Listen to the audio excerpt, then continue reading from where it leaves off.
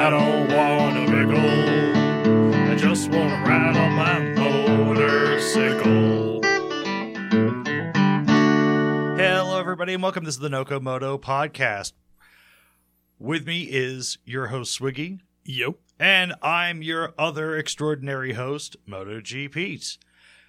Well, we are in Studio B again, and I don't know what episode this is, and it's not important.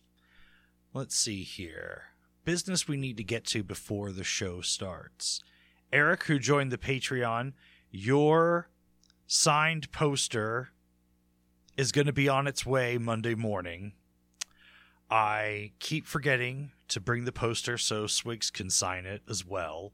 I just keep assuming he's going to come over and we're going to record at Studio A again, but we keep ending up at Studio B here. But it is on its way, more or less. And Phil, if you're listening, I am mailing you extra keys for the W650. What else do we need to address? Oh, yeah, it's still not too late to join the Patreon and get a signed poster and also have the ability to be a guest on the show. You know what? Not even a guest on the show. If you're a Patreon member and you're on the show, you're a third host for that day. Okay? So, don't be afraid to join the Patreon, guys. It's okay. It's not expensive. You can just sign up for a fucking $1. That's fine. I mean, we'd appreciate $5, and you can get a super sweet fucking mug and a sticker. Oh, wait, no, $5 just gets you the sticker. But I can't remember if it's 10 or 15 gets you a fucking mug. All right? That's pretty awesome. That's worth it, isn't it? What do $10 people get? Do 10 and 15s get the mug? Or just 15? I don't know. You set up all of it. I know. I can't fucking remember. Anyway, you can get a fucking mug. It's pretty sweet. I should change the mugs to be the new logo, actually. Anyway, you get a special sticker that you can only get if you're a Patreon member. And yeah. Okay, I don't think there's anything else super important, but I feel that there was. But, I'm either going to remember it or I'm not. We're just going to roll into the show. We're going to keep going with the format that we've been going with since people seem to like it. We're going to do Best Worst Bike in the World this week. We're going to do Secret Questions, and hopefully we'll find a new motorcycle to talk about. I think I've got one. So, Swigs, are you ready to do Best Worst Bike in the World this week? I am. All right, everybody, here we go. This is Best Worst Bike in the World this week. If you're new, here's how it works. Swigs and I have each chosen a motorcycle. We do this every week. We do not know what each other have chosen. It's always a surprise. It's just more fun that way. There's a little bit of discovery, and it gives everyone the opportunity to do that most modern internet of things. Get outraged. You might get outraged. And you know what? Let's see if we can pull it off this week. Swigs, if you were outraged by a best or worst bike choice, what would you do? Well, first, I'd probably sit in a room quietly and just seethe for an hour and a half. And then when I'd finally calmed myself down and composed myself, I'd send an email to contact@nokomotopodcast.com. Excellent. Yeah, I think that's a good way to go. I think that is sage advice.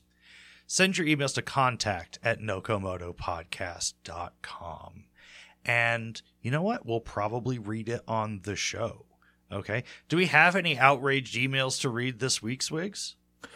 Not a lot right now. Not a lot? All right, let's leave it another week and build some up. Okay. So, Swigs, you have Best Bike in the World this week. I do. Okay, and are you ready to reveal it? I am. Okay, then. And the best bike in the world this week is? Any year, Honda ST1300 ABS. We may have done the Honda ST of some type before.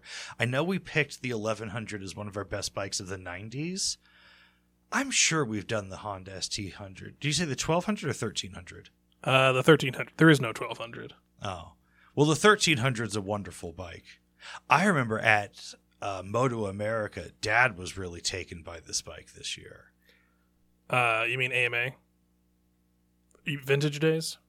What did I say? You said Moto America. Oh, sorry. Yeah.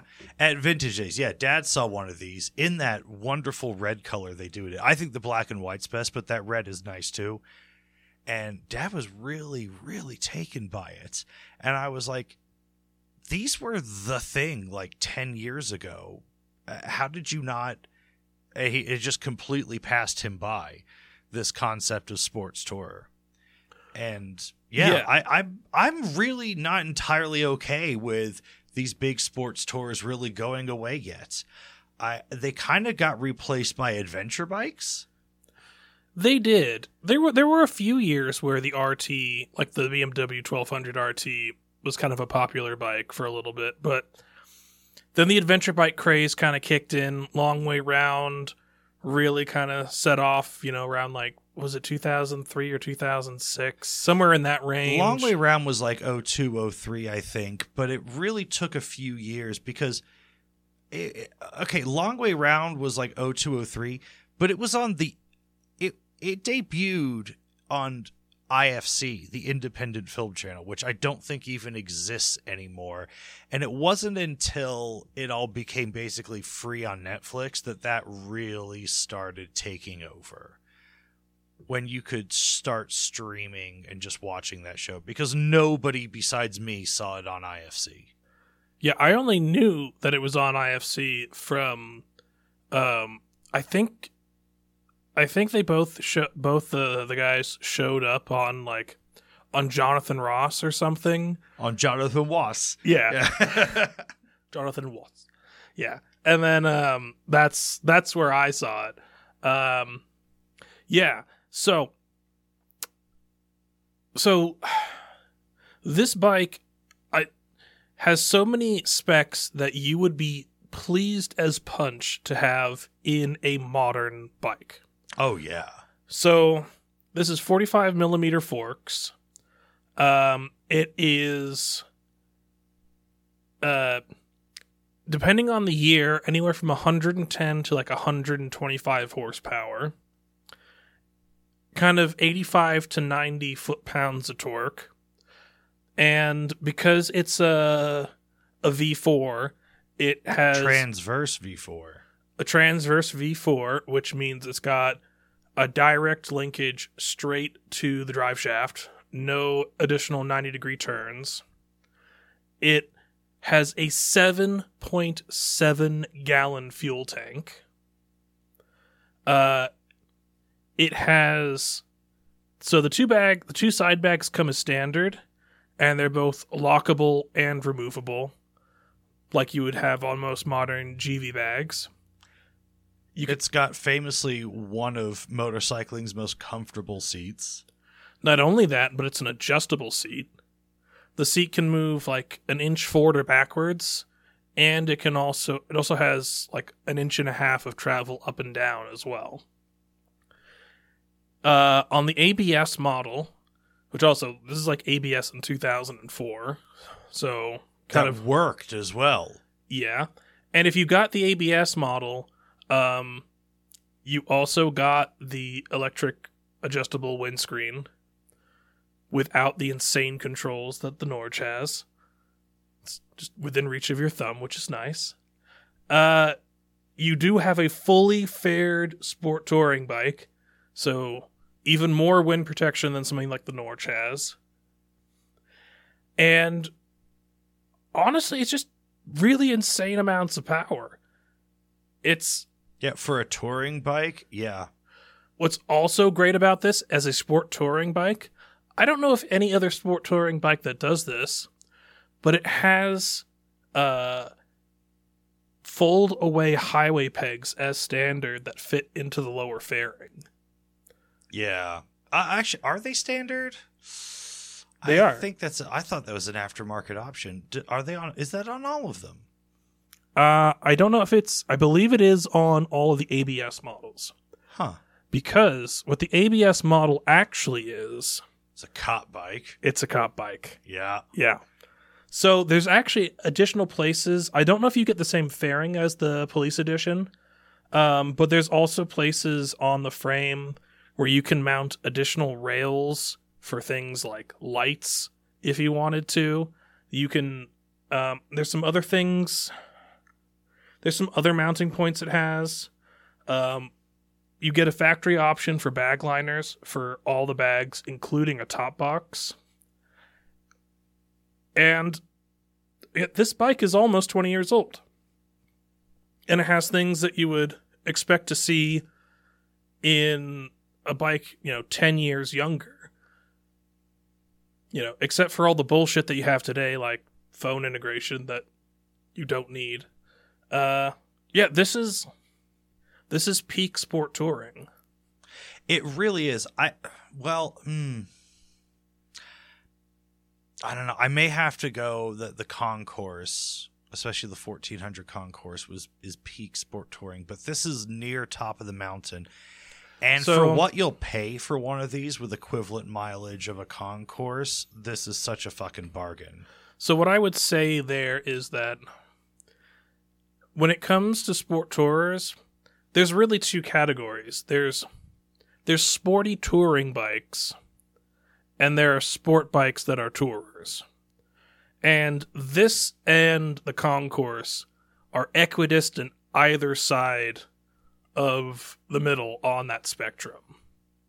Yeah. I would say that this is definitely more aggressive. This has got a significantly shorter wheelbase, I want to say. It's a few inches shorter. It's probably a bit lighter as well. It's still a big bike. It is, but this is actually, I want to say this is like 3 inches, this is a 2-inch shorter wheelbase than the ST1100, and it's like 30 pounds lighter. They actually got it way smaller. Actually, what is the weight of a 2008 concourse? I don't know. Well, when do they stop making this? Because they still make the concourse. I'm wondering like which version of the concourse this was directly up against. I don't know. So this I think they stopped making this in like 2013. I want to say that this bike in the black and white is the sportiest looking and least kind of touring-ish looking bike out of this category, right? So like the FJR, the Concourse, the ST. I think this bike in the black and white is the coolest looking of all three. Because this was kind of an old man-ish bike at the time. And I think there were a lot of people that were like, well, fuck it, I'll have a Hayabusa, or I'll have a whatever sort of big displacement sport bike that I'll just use for touring if I feel like it, even though those kinds of bikes aren't that great for the... Oh, I will. There is one other thing one other feature I will mention about this bike is that because it was designed to be a cop bike, this has an additional 650 watts of power off the stator. Ooh, that's a big deal. That's a big deal. Yeah, this has... So you can run heated gear and all that kind of... Yeah, that's a big deal. Yeah, I think there are mods to like get a heated seat for this there and all sorts and things. And there's no way you can use all the power on this unless you're running the most insane lights possible. This has one of the I feel is the most important features that a sport tour can have, which is your triple purpose mirrors. You have mirrors which are incorporated into the fairing, which are also turn signals, which are also wind deflectors for your hands. Yeah.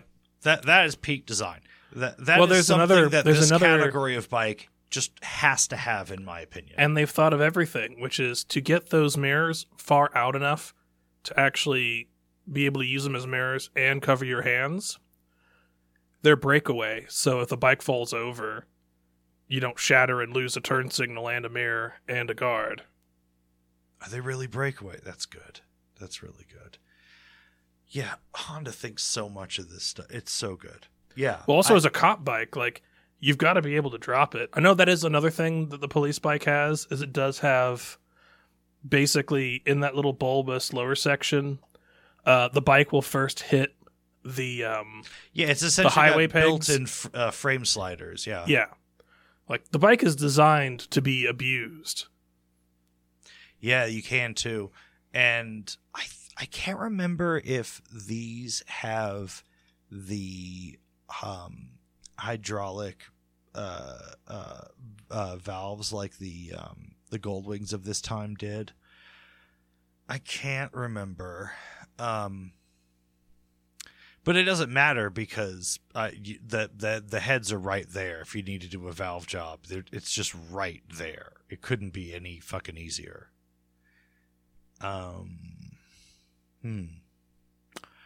Yeah, I can't remember. But in general, this is such a wonderful machine.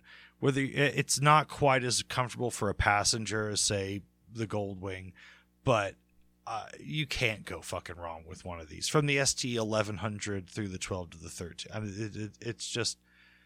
Actually, was there an ST 1200? Did they jump straight to the 13? I feel like they did. I believe they jumped straight to it. Yeah.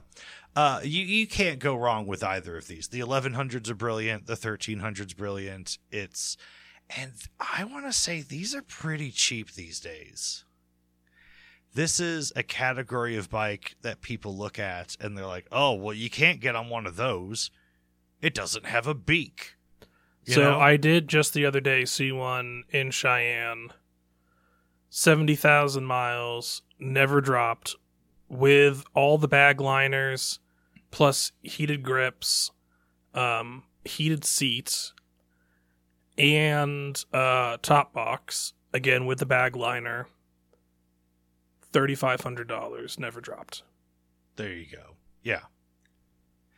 And even if you had to take it to a shop and have work done, how much could it cost?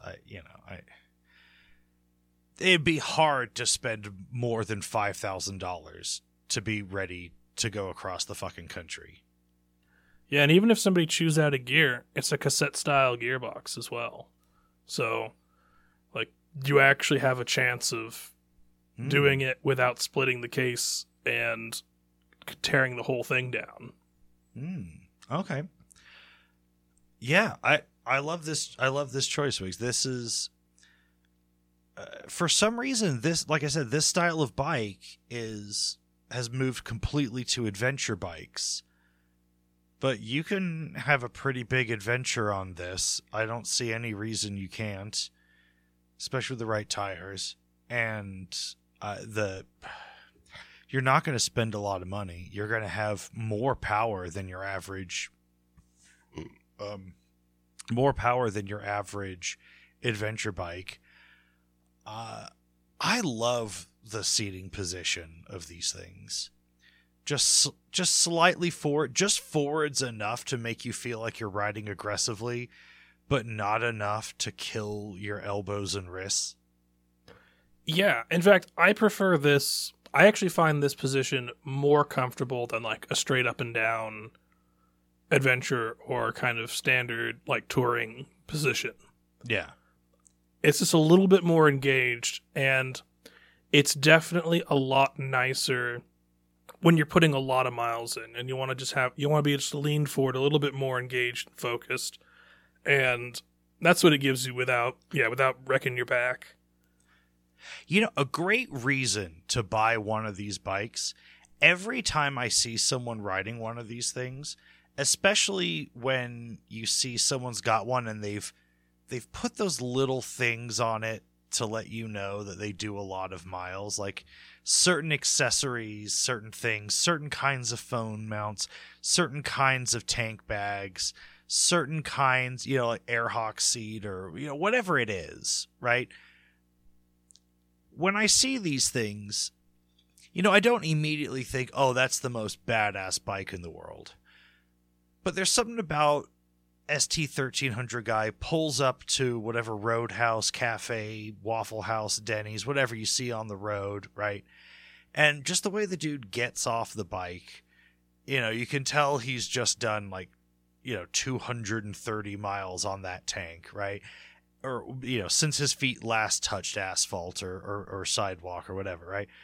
And you just think, I always think, that's a badass rider. Like, this dude knows what he's doing. You get the same vibe from Concourse guy, right? No, and this is also right up there with the Norwegian fuel economy. The stated fuel economy is like 45 miles per gallon.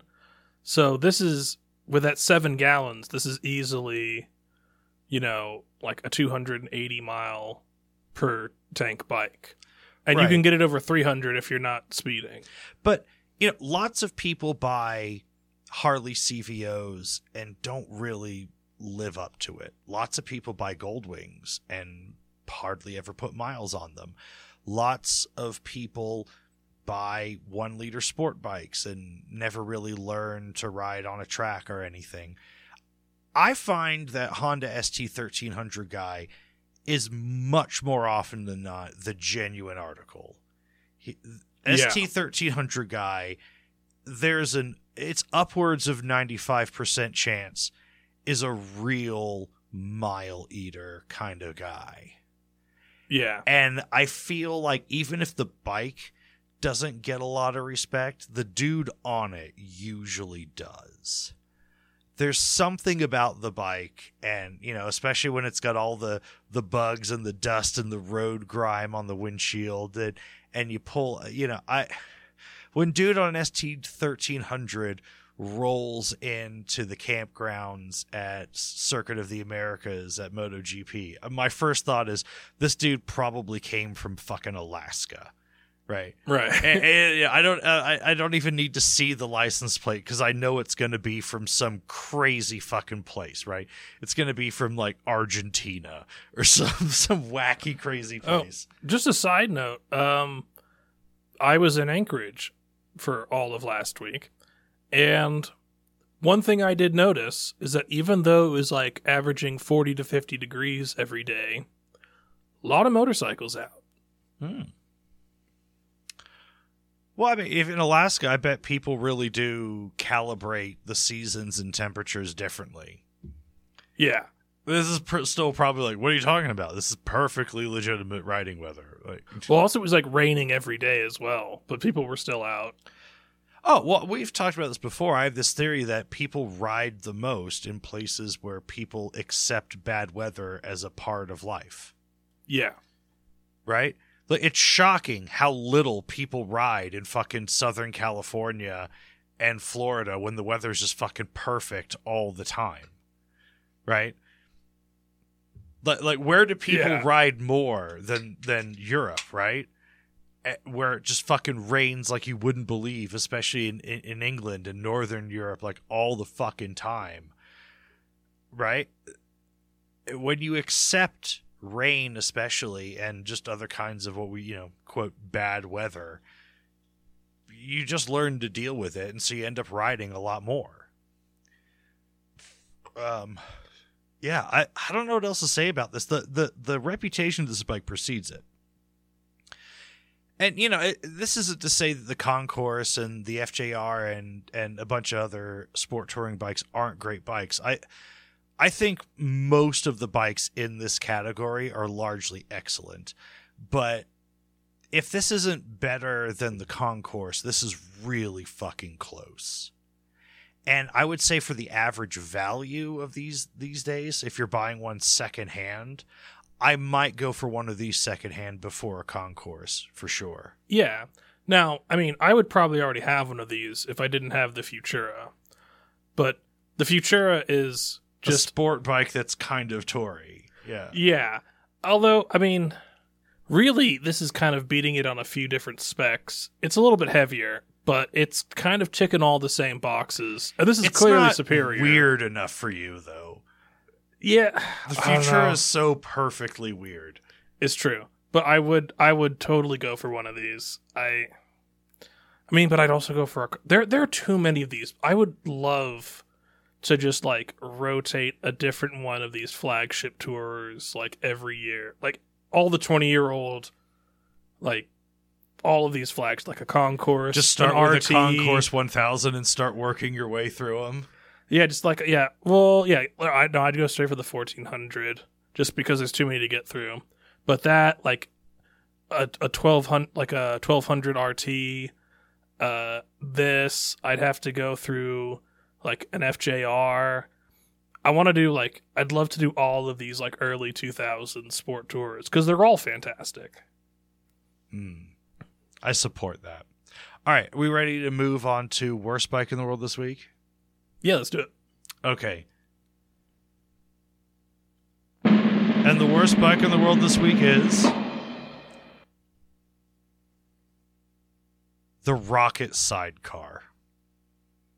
Or any motorcycle with the Rocket Sidecar attached. Okay.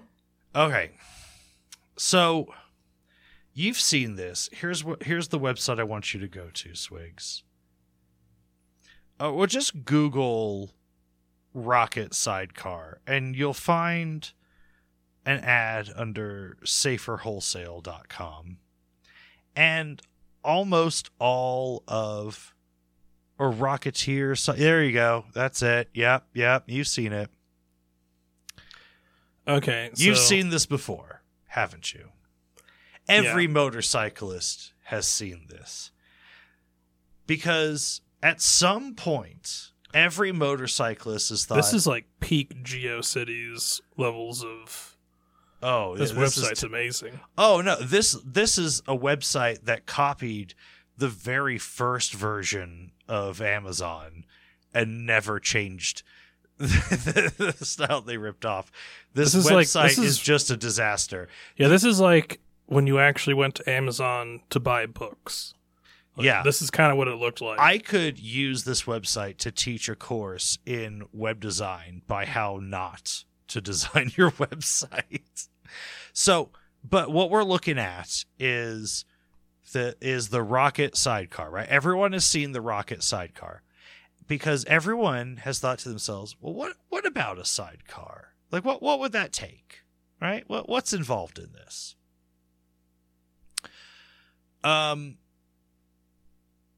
Well, what you quickly discover is that sidecars are fucking expensive.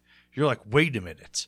$14,000. I could get another side. Like if you go to like TexasSidecars.com or Velerex or like whatever, you know, sidecars are fucking expensive.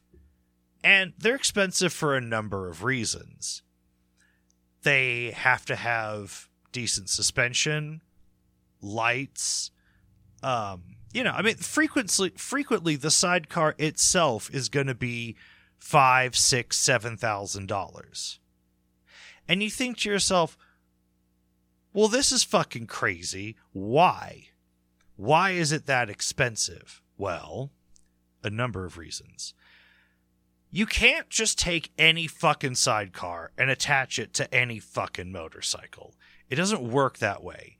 It turns out weight distribution, steering geometry, wheel size, suspension, brakes, all sorts of things are very important. The sidecar needs fucking brakes, right? It should have fucking brakes. So these sidecars also, guess what? No one's mass producing these fucking things. Why? Because they need to be made in different sizes, shapes, weights, with different wheels, with different brakes to match the fucking bike it's being attached to. So they have to be made by real fucking artisans in small batches. And guess what? That's expensive. Not only that, but even when they're made properly, they're kind of fucking hard to ride with. It's a different skill set. Yeah, I mean, it helps if you just have a couple beers and just sort of go for it and you're not afraid. But, in any case, point is that people have thought to themselves, well, it's just a fucking metal can that rides next to my bike. It shouldn't be that fucking expensive. So what do? You start Googling, and you're like, well, maybe there's a used one. Well, turns out they don't pop up all that often because somebody spent a lot of fucking money to have a sidecar matched to a bike and set up properly. And then after doing all of that, why would you take it off, right? No, you just sell the bike with the sidecar and you ask a little bit more money. So inevitably, you go, okay, well, what is the cheapest new sidecar I could get? And that's when you find the Rocket or Rocketeer sidecar, because we have all found it. And you think to yourself, well, it's like a retro design. I kind of like this. And for like 4.5 minutes, you're like, maybe I could spend the $2,000 on this. And then you find out, well, wait a minute. It doesn't come with the kit to attach it to your bike. And if you're at all smart, you look at the pathetic drum brake on it and you're like, I don't know if that's up to the job. And if you read a little bit more about sidecars, you're like, well, what is the weight of this? Does this match? You look at the seats and you think, this little metal can, do I want to put my wife or child in this, really?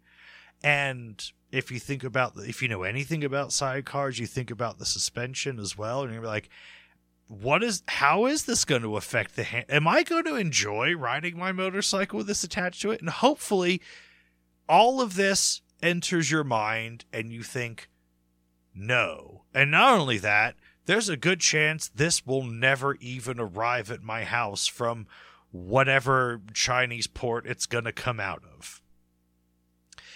And then sometimes you discover, holy shit, the thing just comes to me as bare metal and I have to fucking paint it. Wait a minute. I have to put seat cushions in this fucking thing? Wait, hold on. The picture has armrests. It doesn't come with the fucking armrests? This is such a pipe dream lie. This is not roadworthy. And it's $2,000. And it is straight up not roadworthy. Because if it was roadworthy, you would see these in real life all the fucking time. It would be far and away the most popular sidecar. It wouldn't even be close, right? At 1/3 the cost of just what a normal sidecar costs without even the service to have it attached to your bike for you and set up properly, you would see these everywhere. And how many Swigs have you seen in real life? I have seen none. I may have seen one or two, but I couldn't tell you if they were this one or one that someone had made properly, because I only saw it like going down the road. I have not confirmed, this bullshit one in real life. I have not, because I bet it's completely unusable and unrideable. And you see pictures of these things attached to like this Royal Enfield right here. You see pictures of them attached to Honda Shadows. You see pictures of them attached to Harley Davidsons of various kinds. And I'm not even sure they actually have been attached to all these bikes. Some of them look like questionable Photoshop jobs. That's what I was about to say. The Victory looks like a Photoshop. Yeah, it is a dream and a lie. And you would probably be better off making if you're halfway decent at welding, you are probably better off printing off some blueprints for a sidecar and having a go at it by yourself. I'm not fucking joking. Just the fucking wheel alone looks sketchy to me. That wheel size and that fender, I'm sorry. It just doesn't look up to it. What kind of bullshit shock is in there? What's the spring rate on this versus like my bike and the weight of the this is not good. I can't. No.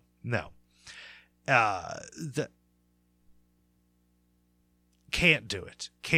But some people clearly are falling for this at some rate, right? And I'm not in favor of more rules and more legislation, but I am shocked that California doesn't have some sort of safety inspection requirement for sidecar rigs, right? Well, the thing is, it's just so niche that I don't think they've ever thought they needed to. There's never been... It's such a niche thing already that there's just never been, I think, like a rash of motorcycle sidecar accidents that anybody has ever thought, maybe we should do something about this. I think when the hoverboards were all exploding, that was like, that probably, like, even though it was only like 100 across the entire country, I think like that was a big enough thing to like swamp the number of like sidecar accidents from bad engineering. It's just always been so small. This thing looks so rickety and sketchy to me that I would rather attach one of those motocross sidecars and put one of my kids in it, like attach that to like my Goldwing and put one of my kids in it than this thing. Yeah. At least with the motocross sidecar, you can lean. Well, you can lean, and also, like, in the event of an accident, hopefully that your child or wife will just get ejected from the accident scene and just land on the ground somewhere. Whereas in this thing, I think they would just fly forward and get cut in half. Yeah, that's one thing that I've never... I don't think anybody has ever done crashworthiness tests on sidecars. Because I imagine what happens is either the whole thing just disintegrates, or you just slam your hips directly into the shell, shatter both of them, and bleed out. I think those are really the only two scenarios. It'd be real easy to put a fucking airbag in one of these things, too. That's true. This would be great for an airbag. Be real fucking easy, yet, no, doesn't seem to happen. Again, I think this is a volume problem. I don't know. You can buy some pretty high-end, like, proper sidecars if you want to. But now we also have to mention the Rocket sidecar is the most popular. That's the one that grabs everyone's eyes. But there's also like a little mini scooter sidecar that I think you can pick up for like $1,600 that's usually advertised with these things. And then there's like that other one to the right there. There's like 3 or 4 of these different super sketchy sidecars. And again, I just fail to see these in real life. Every once in a while, I see one of like the little like pill-shaped ones attached to like a Honda Metropolitan or something. And that's a little bit better in that the vehicle's never going to go more than 28 miles an hour. Yeah, scroll down and see if that little pill-shaped one is here. I bet it's on here. I bet it's on this website. That's pretty close to what I'm thinking of. It's not exactly it, but in any case, yeah. I mean, honestly, I would prefer a more open top sidecar because I think in any crash scenario, I would rather just be flung completely free of the contraption. Yeah. Oh, of course. So yeah, when you buy this, or maybe they could do like a Honda like Goldwing airbag style thing. Yeah, that's what I was where thinking. Like the whole thing flips up front, and then the massive airbag goes up, and basically you're going to get thrown into the airbag, and then like basically flipped over whatever you hit. I wonder if there's an airbag you could get that you could just clip to your sidecar with like an IMU in it. I mean, one doesn't exist, but what if someone like made one, like a universal sidecar airbag rig?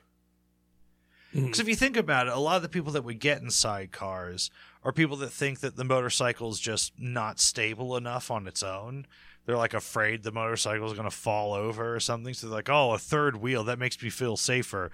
Which anyone that's ever ridden a sidecar knows it's inherently not as stable as a motorcycle at all. It's way more dangerous in every single way. But somehow there's people that feel safer in doing it. So the idea of adding an airbag to it, I think, if your the whole idea of getting a sidecar is I'm going to put my wife, child, or dog in it. Yeah. And in all of these cases, except for the dog, everyone's going to feel better if there's an airbag involved. Mm-hmm. And since you're already going to be spending probably close to $7,000 on achieving this dream, no matter what, how bad could it be to just buy a $500 airbag accessory at the end of that? Anyway, just a thought. So yeah, people are attached to get sucked in by the romance. They look at this sort of rocket designed thing and whatever, and they, oh, that's pretty cool. It's retro. I bet that would look great on my whatever bike. And yeah, but it's not matched to your bike. When you properly look into a sidecar, there's all sorts of proportions you want to hit. How long should it be as compared to the bike?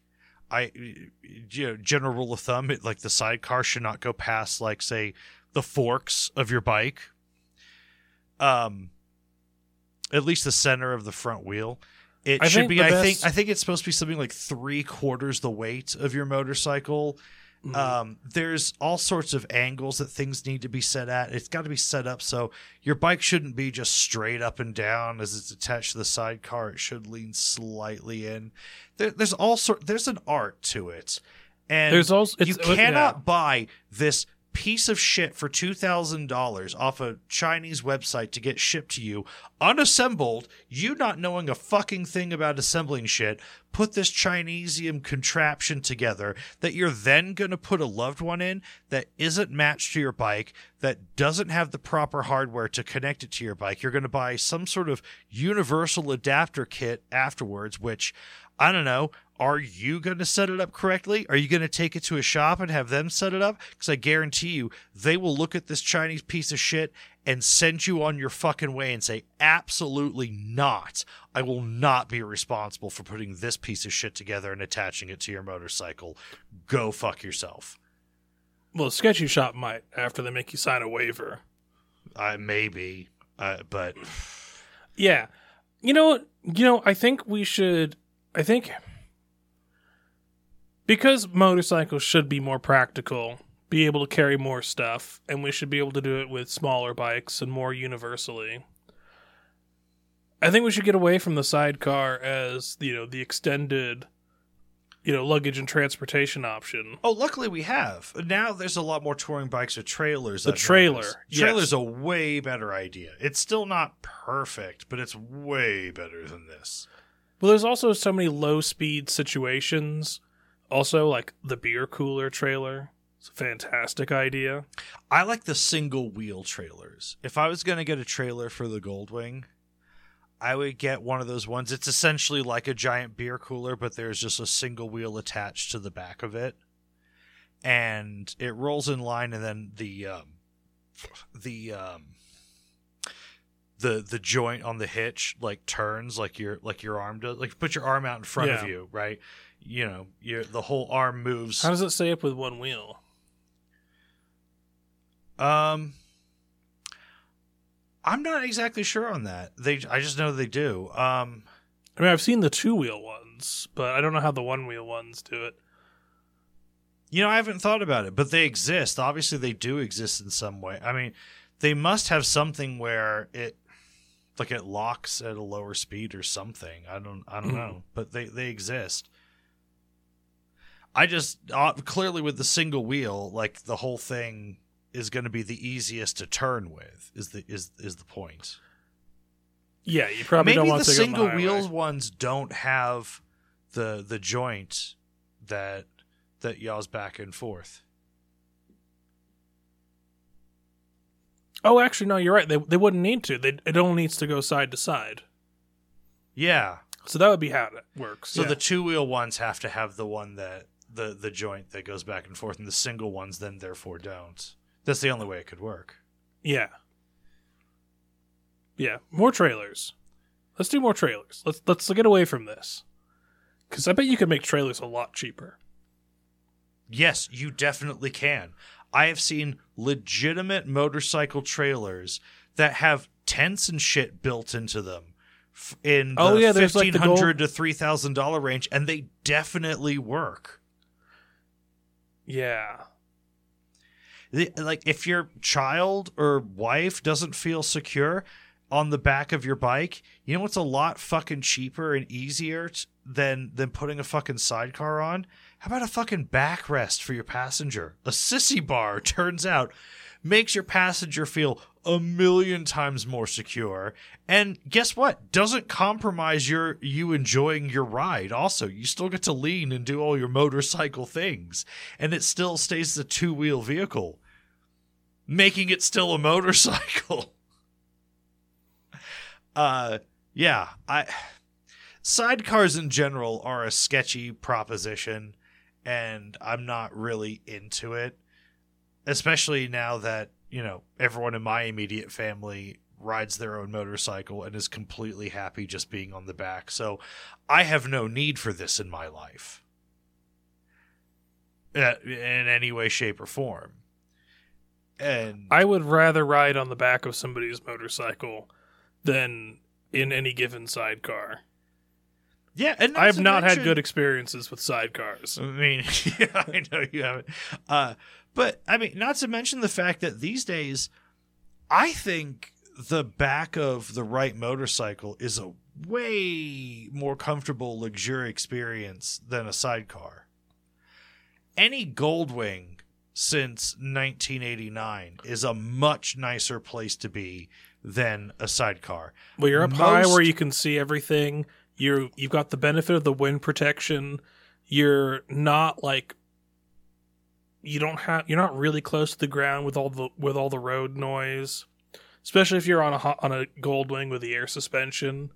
It's it may be a little unnerving doing kind of like low speed turns and stuff, but like for the most part, once you're all settled and the bike's moving, it's whether it's a BMW K1600, a Harley Electroglide, a Goldwing, even the occasional like odd bike like a Vulcan or a Voyager. I've heard 1,000,000 stories of people's wives and girlfriends, especially when they've got armrests, falling asleep on the back of the bike. I have never heard this story about a sidecar. Yeah. Ever. Well, especially with the armrest, like, especially if it's a long trip, I've heard a lot of people say, like, they just get on their phone, like, while the bike's moving, and they just do stuff on their phone. Oh, that's one of the greatest things about having a passenger on your big touring bike. When you've got your helmet set up and you can share music and directions and everything, you just say to your passenger, like, if you got a passenger, that's the world's greatest phone mount. Yeah, you don't even have to press the button to ask Siri to do shit for you. You ask an actually intelligent being to find the directions or select the playlist or whatever for you. And then and guess what? It happens. And you don't have to press the button and ask it 6 different times at different speeds and inflections until it finally does the thing that you want. Now, yeah, I guess your passenger can still do all of that from the sidecar, but I think it's better them doing it behind you because, again, the sidecar doesn't have the same suspension the bike does. You can kind of guarantee the ride your passenger's going to have on the back of your bike. It's a lot. They're having a different ride than you when they're in the sidecar. So, yeah, that's all I have to say is don't buy this piece of shit and don't be tempted to buy this piece of shit.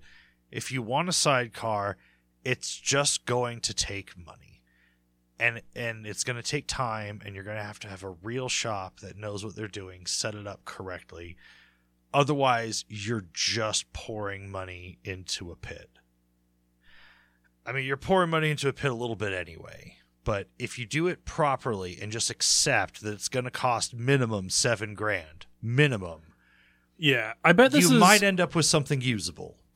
I bet this is kind of in the ballpark of like kit planes. Like, how many kit planes do you think get fully assembled and certified and then flown? Right. It's probably not a lot. And it's probably 8%. And it's probably in the same ballpark as these sidecars. And even with these sidecars, once they get set up, they probably get taken out once and then never ridden again. Yeah, either the rider or the passenger says, fuck no. Yeah. All right. So yeah, we're creeping up on 50 minutes here. We should move on to some secret questions or something. Let's take a quick break. All right, let's take a quick break, and then we'll be back with some secret questions.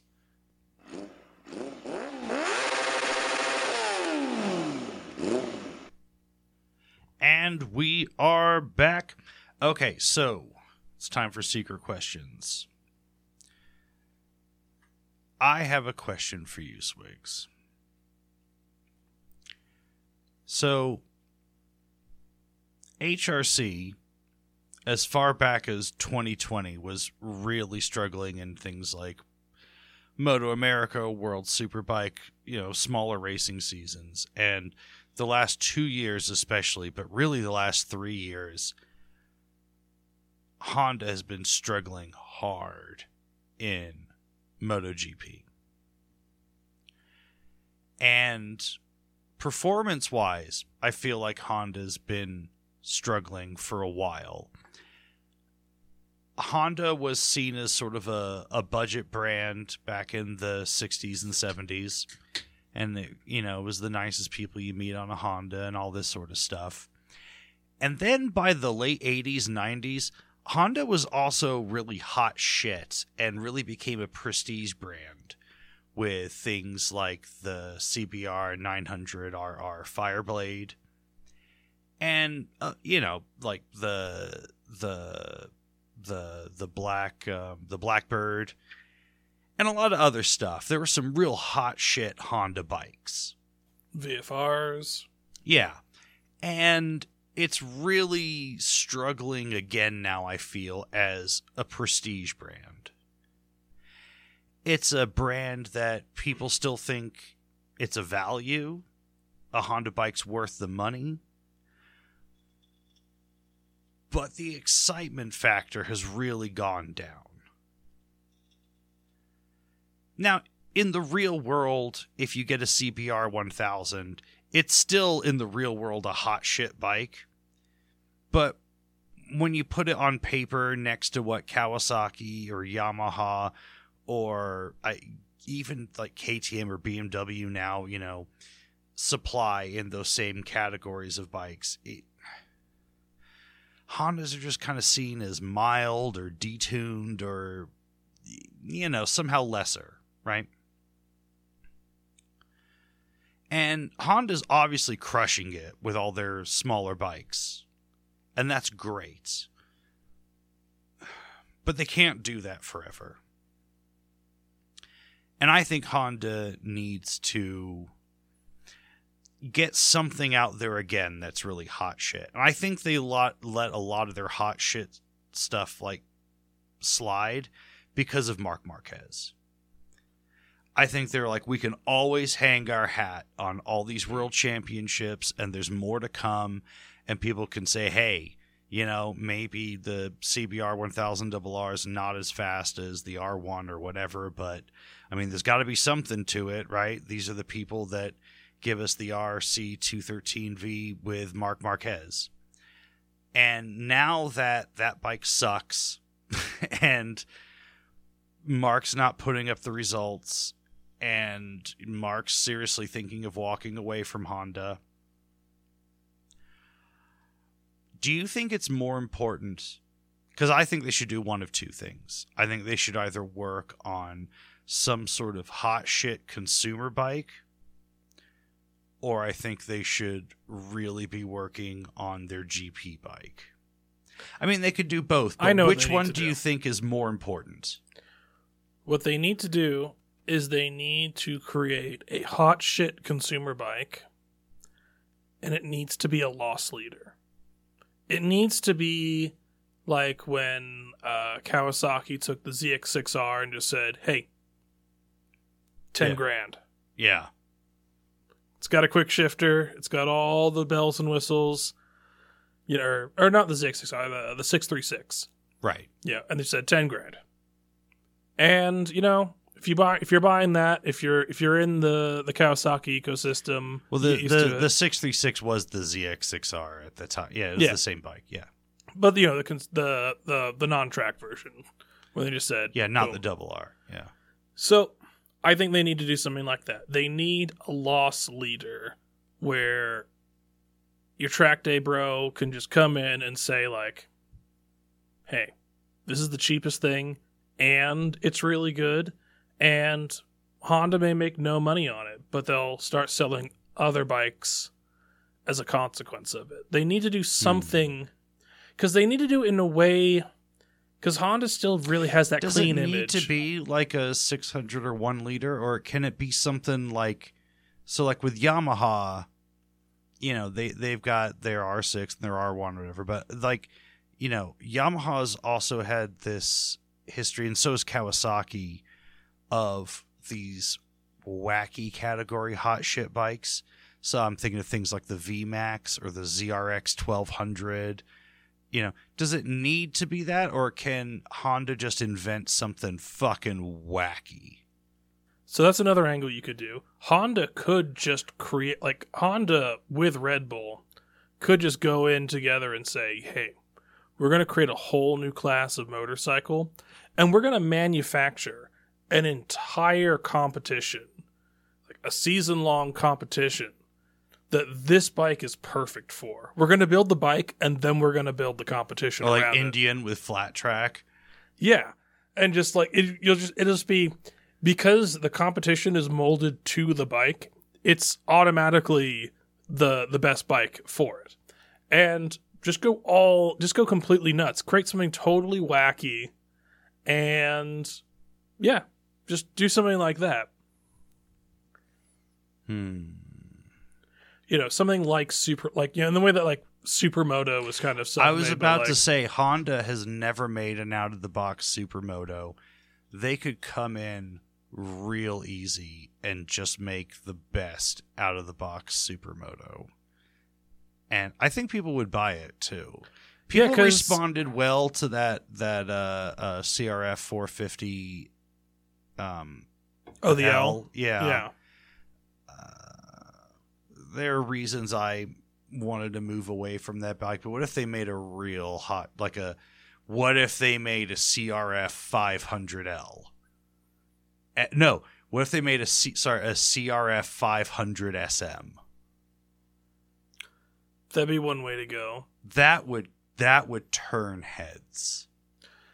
Maybe there is somewhere in the market you could get a parallel twin in, or a V twin. Just very slightly larger than a normal dirt bike. So like a Hypermotard? Sort of like the Hypermotard. If they could make something like that. It needs to be not super practical. Like, it needs to be just a dumbass bike for dumbass shit. Yeah. They need to get away from their super soft image because they've made their inroads there. And it would take them decades to lose that reputation. They could easily play against it for a while. And a CRF 500 SM, I think, could really deliver. It doesn't need to be a full-on Hypermotard, but a 500 or 600 SM, I think, people would really be into that, I think. I think that's a bike that people would like to be seen on the streets. And and it would be an absolute category killer, and they could... I'm thinking, like, has anyone designed, like, this is where they could team up with Red Bull and create something ridiculous, and Honda has the resources to do this. Think Pikes Peak, but entirely off-road. What kind of dirt bike setup are you going to have to try and do, like 3,000 or 4,000 feet of elevation change up? And what's the perfect bike? What's the perfect suspension setup for that? What are the perfect tires for that? What is the weight distribution you want? What is like the ultimate climbing bike? Something like that. And Honda really wants to keep their clean image, but if you made it super technical and interesting, create a new obstacle for motorcycles to overcome. I feel like that's the direction Honda would need to go. The problem with that, though, is they would just try to find, like, maybe make some sort of just special edition of the Transalp or something. And I don't think anyone's gonna look at the Transalp or the Africa Twin and go, oh yeah, this is the crazy aggressive thing for me. I think those bikes are just kind of set in their ways already. I mean, the Transalp isn't even for sale in America yet, and yet everyone knows exactly what it's going to be, right? Some That's people true. are excited for the way it looks and whatever, but is it going to set the world on fire with performance or what? No, it's just going to be like, oh, well, I want a middleweight adventure, and I trust the Honda name. That's where it comes in. And Honda's not stupid. I'm sure they're going to sell some, and it's going to be just fine. But are they slowly sinking without realizing it, kind of really ignoring the performance side of their business? Because there was a time when Honda was kind of both friendly but also hot shit. And the hot shit era of Honda has been over for some time. And I feel like to be a prestige brand, you need some hot shit bikes. And they don't really have one. And I don't think it's worth taking the CBR 1000 RR or the CB 1000 RRR or the CB 1000 RR SP or any of that shit, and because people just have this idea like, oh well, I'm sure it's good, but it can't be as good as a Yamaha or a Kawasaki. And I mean, that's why I think they need to find some sort of like OHV, some novel OHV application. Well, again, and like invent a bike for it. A supermoto is perfect. Like a supermoto that's just out of the engine class. I mean, why not? Yeah, I mean they've done it before, and it's kind of worked. People fondly remember the CR 500. Yeah, I think a CRF 500 SM. That's the best one I can think of right now. There's probably something better. Listeners, if you've got an idea of what a real hot shit Honda could be, I mean, I'd love to see something with the V4 again, but those days are kind of over. Just a real insane single would be great. Or yeah, I don't know. I mean, they already did a CB 1100, but if they did a CB, well, here's something that you might be able to do. Mm-hmm. Have you ever seen the Mountain of Hell bike race? No. So it's a mountain bike course, and it starts at like 10,000 feet elevation in the Alps, like. I think it's generally like early fall or late spring, something like that, where they're basically starting at, it's like a 500 bike race, and it basically goes like all the way from like 10,000 feet all the way down to sea level.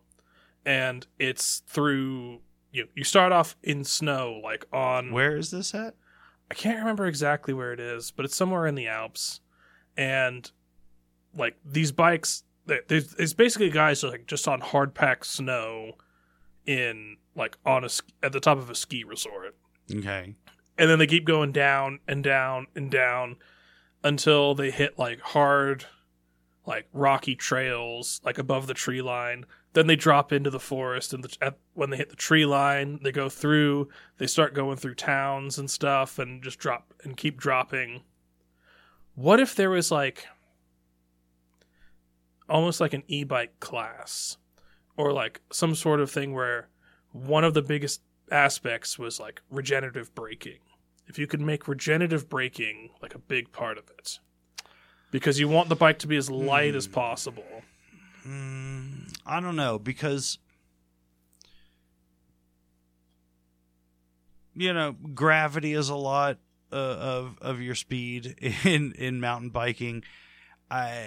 You can already attain a speed that's more than you can really handle. I don't think having a motor and regenerative braking is going to help. Yeah. I was also wondering, like, what if you could do something like, what if you could create like a next generation traction control system that is able to handle like dirt, snow, and pavements, and have the tires to go with it and the suspension to go with it. There's got to be somewhere, because Honda, for Honda, there has to be a technological angle to it, and it has to be a highly technical, like, sporting thing, because that's really what Honda shines in, is like inventing wacky new shit. It's true.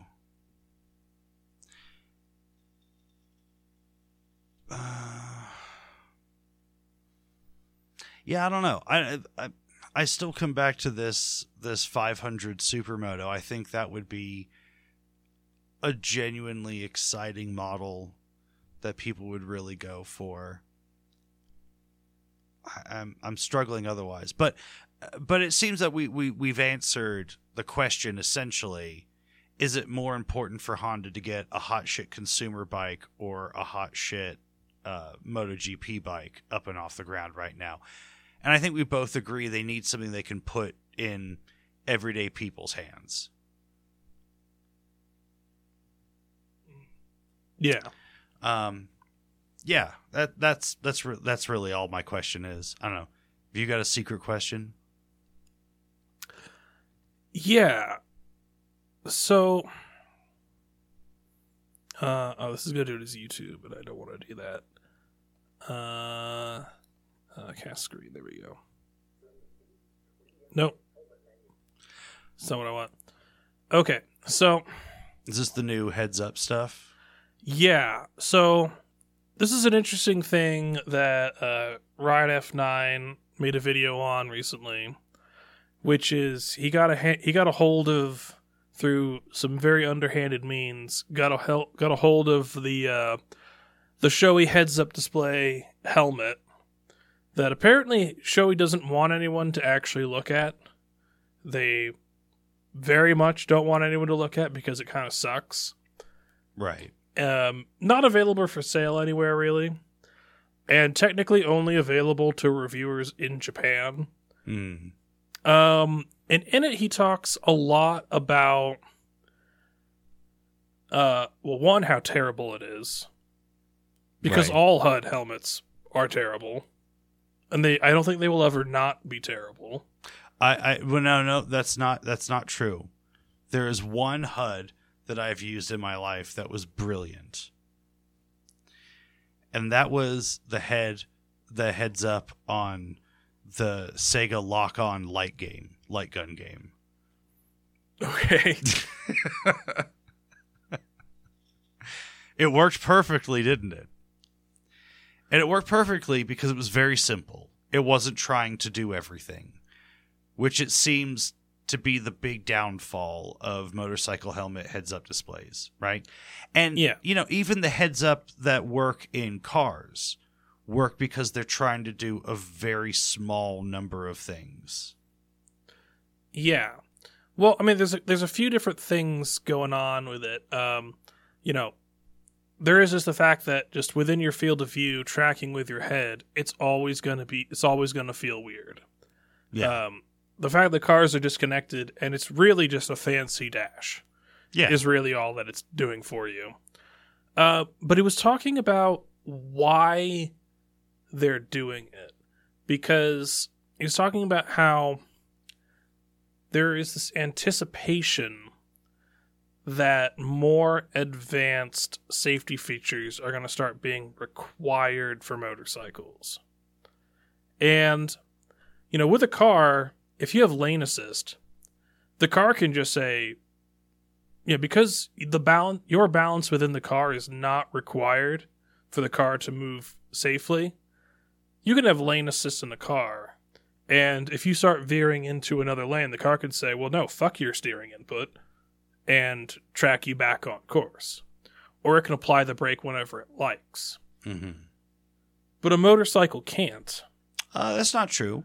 Honda, Yamaha, BMW all developed self-driving motorcycles in anticipation that in case one day they did have to incorporate this, they at least have some sort of basis of technology to work off of.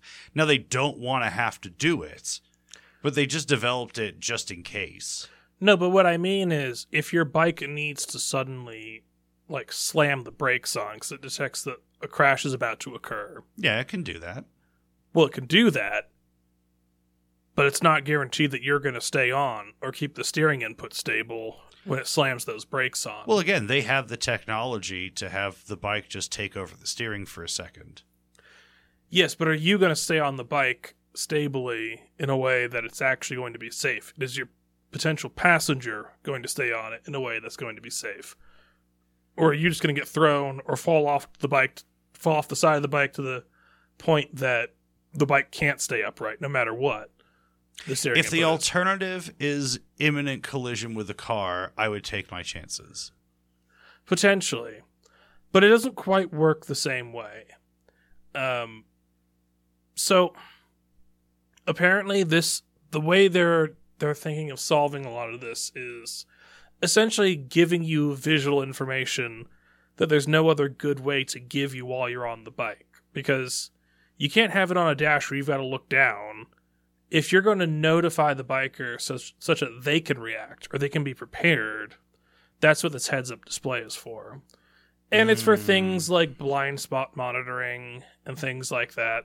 Blind spot monitoring would be better, but you'd have to react so quick, and are you going to see it and be able to react quick enough? People's reactions are not as good as they think they are. Right. I don't know that a heads-up display is going to help that anyway. Well, it's going to be better than like the context switch and the refocus like on a dash to have it just in your heads-up display that it would save those crucial seconds. But ultimately, this all seems just like it would be better, I feel, to just have your handlebars zap you and just force your muscles to constrict around the grips. Well, do you remember there was that... like when you accidentally touch like an electric like cattle fence and your hand can just clench around it because your handlebars just do that. So you grip the bars real tight so you're less likely to fall off. Yeah, I'm in love with this idea. This is a great idea. But you know, this is the more that I think about like what the logic was, it kind of seems like there was a company, and it seemed ridiculous at the time, and actually it is still ridiculous. Do you remember that company that wanted to add the blind spot monitoring to motorcycles? Oh yeah, it works. Yeah, and they just put the vibration pads in the seat. And you could just whenever somebody's in your blind spot on the left, your left butt cheek vibrates. Mm-hmm. When someone's in your blind spot on the right, your right butt cheek vibrates. And it wasn't that complicated a system. It was a series of sensors that you could get in a variety of colors that you just attached around your bike. So ideally, if you had bags, you would put them like I think they went to like your like. Did they go on like the ends of your handlebars and then like your saddlebags or something? They had it on a new Goldwing, and it looked pretty good. It was pretty, like, you had to point it out that it was there. And I remember like we could sit on the bike and the guy was like, yeah, feel it. So something's here now, something's here now. And the system wasn't super cheap, but it wasn't ridiculous. I feel like it was like $1,200 or something for blind spot detection on your bike. And I thought it was a pretty reasonable idea.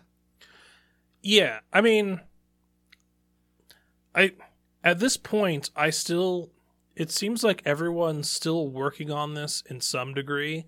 And I think, in the last 10 years, really, but especially in like the last 8 years, I think everyone's had enough really, really uninspired interactions with emerging technology that claim to be the future, that everyone's starting to realize that actually the simpler ideas really are the best.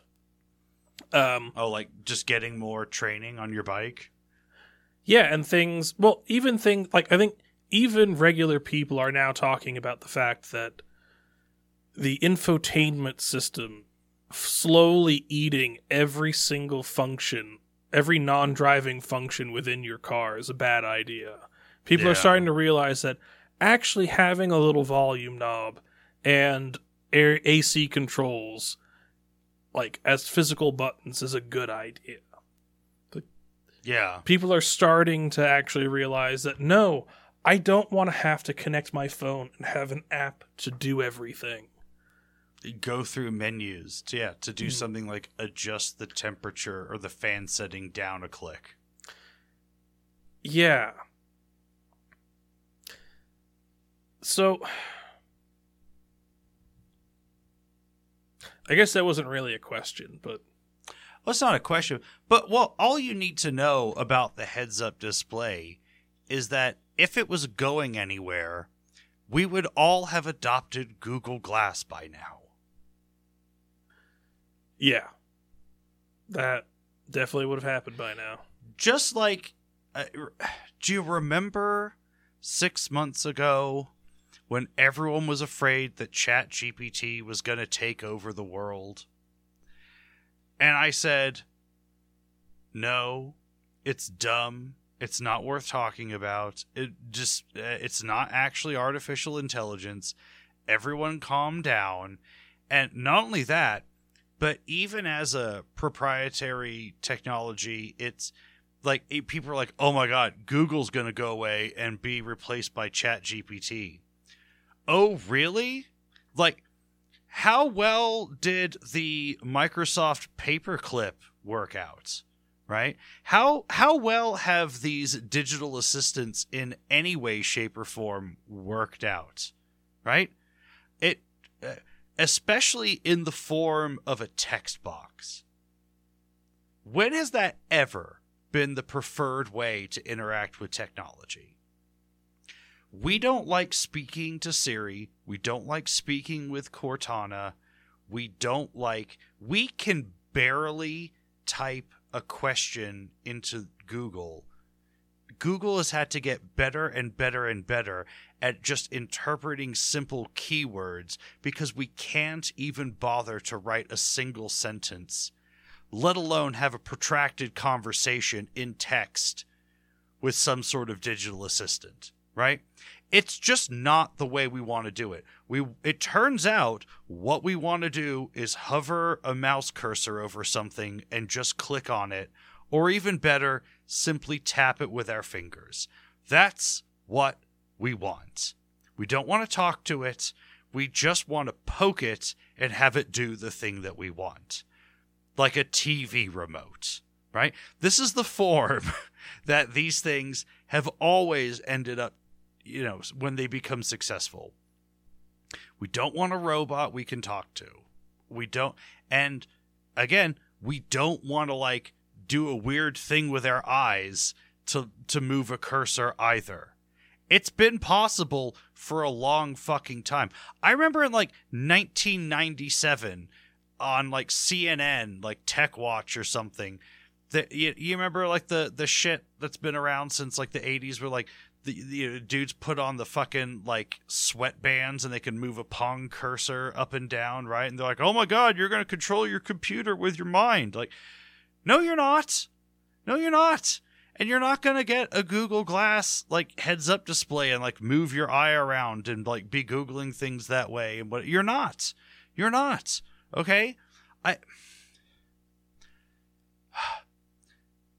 People don't like these things so much that, like, for a while we were dealing with full-on miniature keyboards on phones because we just wanted to tap something with our fingers and have it do the thing that we wanted.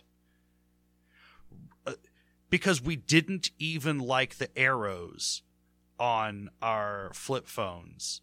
Like the arrow buttons, like the D-pad arrow buttons, we didn't even like those.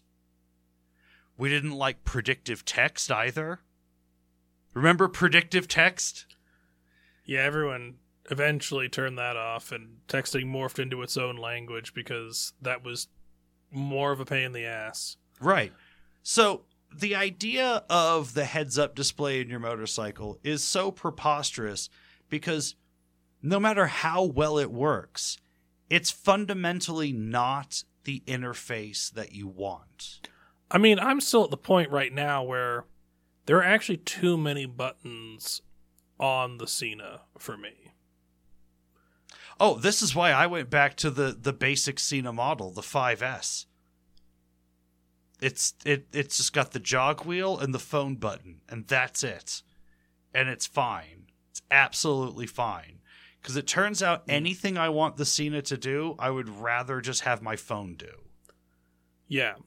I mean, generally I found... Okay, so I am completely black-pilled on this. I am, as a veteran software engineer at this point, I have had enough interactions with technology. I know how enough stuff works behind the curtain that I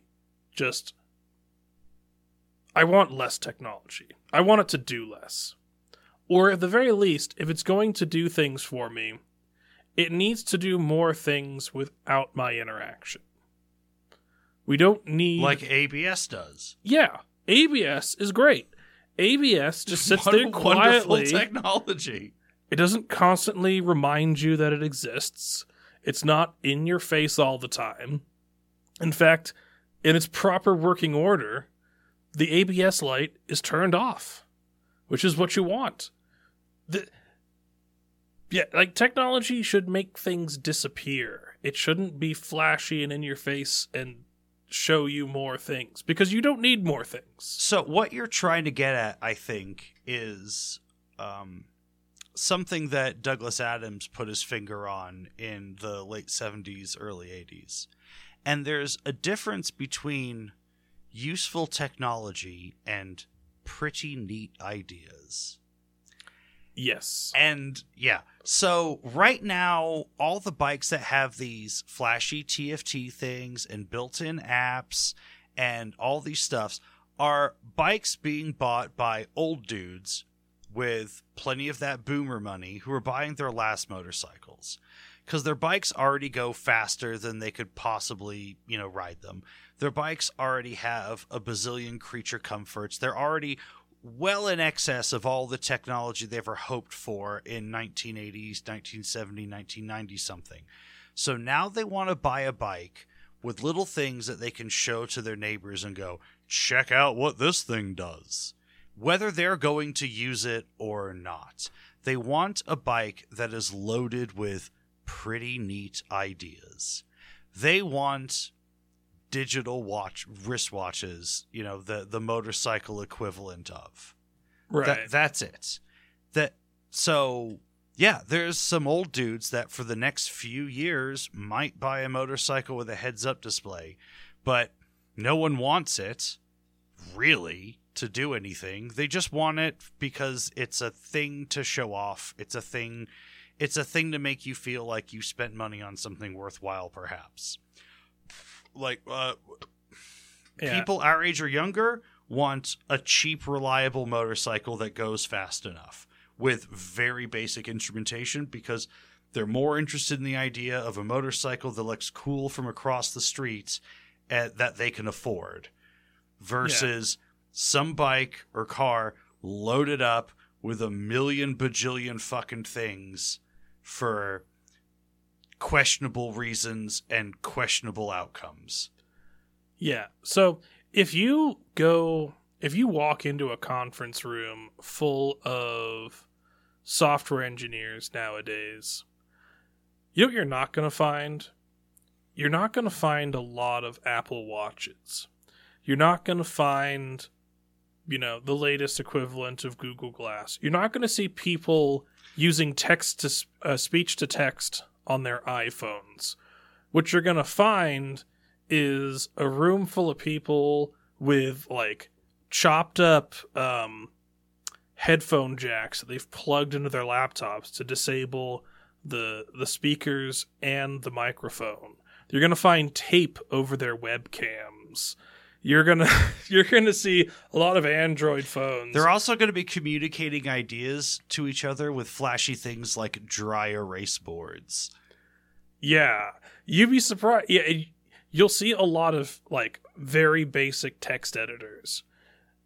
It turns out the more you get into software, the more you understand how all these things work, the more you kind of drift away from a lot of technology. Oh, one of my favorite code editors is Sublime because it's so basic. Yeah, I'm back to Vim now, and I'm loving it. That's even more hardcore. But Sublime is great. It doesn't use up all my computer's fucking RAM. Spring whatever Spring Tools or even IntelliJ. That's a trash sauce. Yeah, no. I know, but even the free version of IntelliJ fucking drags shit down. That may be one of the only solid editors out there. But anyway, VS is still all right. We're drifting a little bit. I legitimately enjoy Sublime. I'm like, this is great. It's like Notepad, but it's a fucking code editor. Or Vim is really the Notepad of code. It doesn't. Yeah. Anyways, yeah, technology should be making things disappear. You should just be very quietly confident that they're there and they're helping you out, but you don't need them. It's like knowing that you're not driving, a Chevette around and you've actually got crumple zones. You don't need to see your crumple zones working. You just need to know that you've got them. You need to know that your ABS is there. It's nice to know that your traction control is there and that for the 10 seconds every couple years that it will activate in the worst blizzard you ever go through, will remind you that it's there, but it doesn't need to be advertised in your face all the time. It's one of those, it's things that should really disappear into the background. Yeah, if you think about a lot of motorcycles that are selling well and doing well right now, a lot of them still have things like a cable-driven speedometer. A cable-driven speedometer is very cheap to make, extremely easy to install and understand, and it's either working or it's not working. And if it's not working, it's like, maybe I should unscrew the cable on the back here and make sure the cable isn't broken. And if it is, you just replace the cable. And it turns out that's a very simple thing that consumers and mechanics enjoy. I've never heard anyone complain about how their cable-driven speedometer wasn't doing the job. Haven't heard it. And I if you really press somebody on it, I've yet to meet the person that doesn't enjoy that mechanical device and that needle going up and down and it being a real fucking needle. There's a certain thing to that. We're all programmed to understand what it is, how it works. And you might say, well, if you're going to have this like digital screen anyway, maybe, you know, we can reduce a little bit of material costs and just have that be the speedometer anyway. Except no, because that screen and that computer is definitely going to fucking break at some point, need to be replaced. Whereas cable-driven speedometers routinely last 50, 60, 100 years. I bet they have less of a carbon fucking footprint than fake speedometers. Yeah, also you can just 50 years later you can just go get another cable drive. You don't have to go get the like exact screen bike, that your bike was sold with. All right. Yeah, you could even, as long as it fits to the fucking like front hub of your wheel, theoretically you could find some other speedometer drive and needle, and you could just like calibrate it and make your own backing for it, and just figure out like, okay, 50 miles, my buddy's I'm following my buddy at exactly 50 miles an hour, like, oh, that's the speed that 50 miles an hour is. I can calibrate everything from there. Well, yeah, it's sort of like it's like okay, imagine if, say, you bought like the most technically advanced motorcycle in the mid-90s, and it had all sorts of incredible features, you know, for the time. It's still 90s features, but, you know, pretty advanced. And then all of a sudden, you've got that bike today. It's got 70,000 miles on it, and a piece of electronics broke on it. And the only way you could get that bike to function again was to go find an old Voodoo graphics card and install it.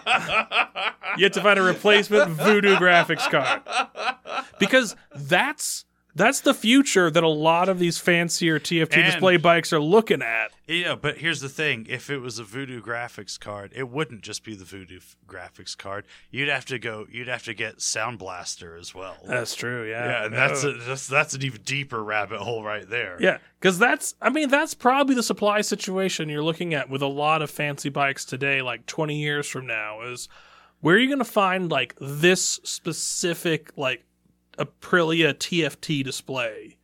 You go fuck yourself. It's not, you're not going to be able to, and you're not going to get like any random one that you can put in.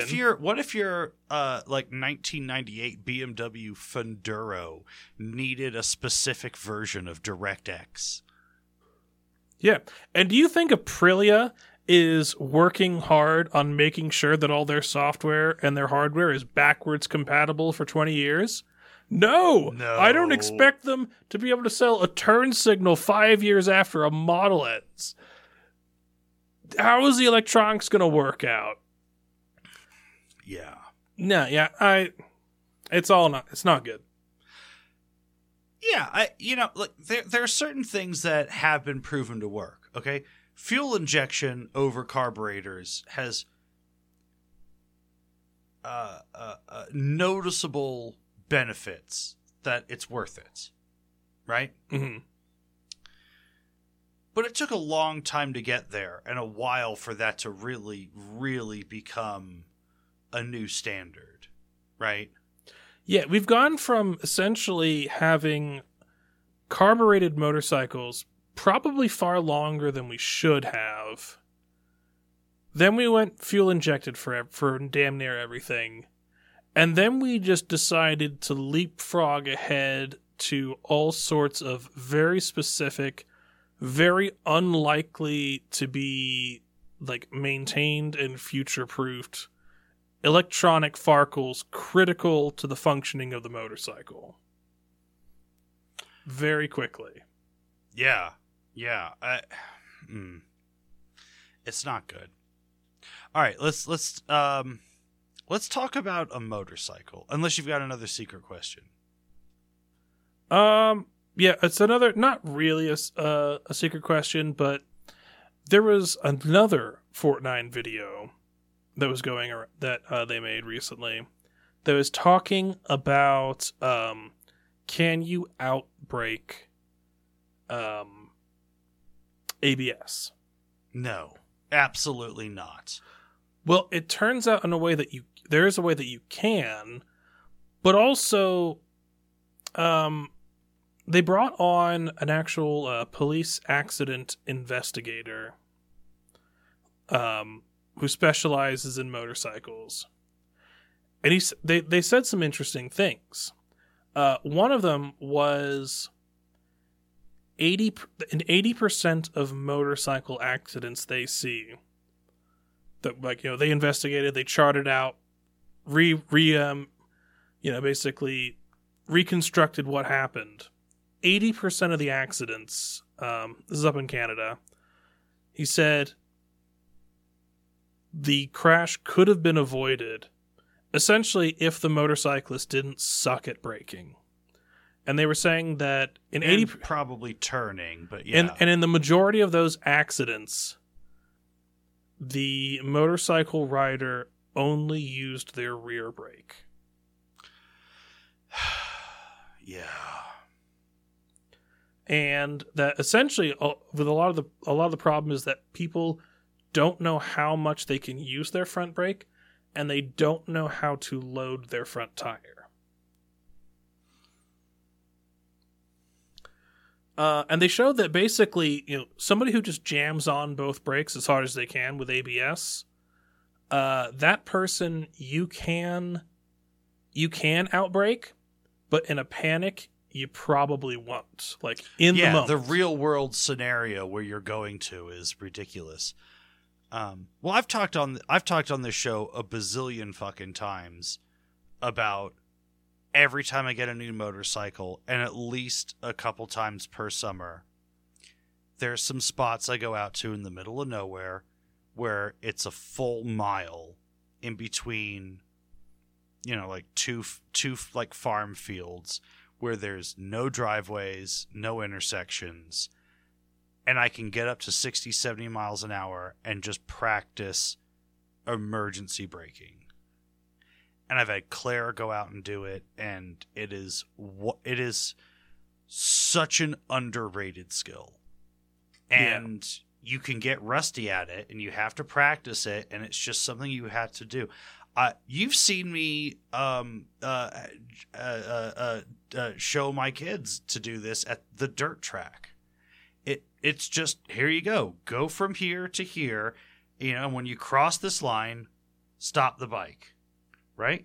And I don't expect the world from them when I have them do it, but it's just a little drill, and it's just a good thing. And yeah, you apply the brakes progressively. And that can happen a little quicker than you think, but yeah, you don't just slam them on. You just have to understand how braking works, and you really have to understand Yeah. But I feel that riding shifting scooters has really helped my braking too, because those small tires and the small contact patch on scooters, and I don't know, I feel like the relationship between your brakes is just very different on scooters, and especially something with the gyro, where both my scooters' brakes are in my hands, one's not on my foot. I just think of my front brake first, and I've just made it a habit to incorporate the rear brake with it. I think a lot of people using their rear brakes mainly also stems from poor brake maintenance. That's probably true. There's loads of reasons. There's the myth that you'll go over the handlebars. It takes a lot to stoppie a bike. A stoppie is harder than a wheelie.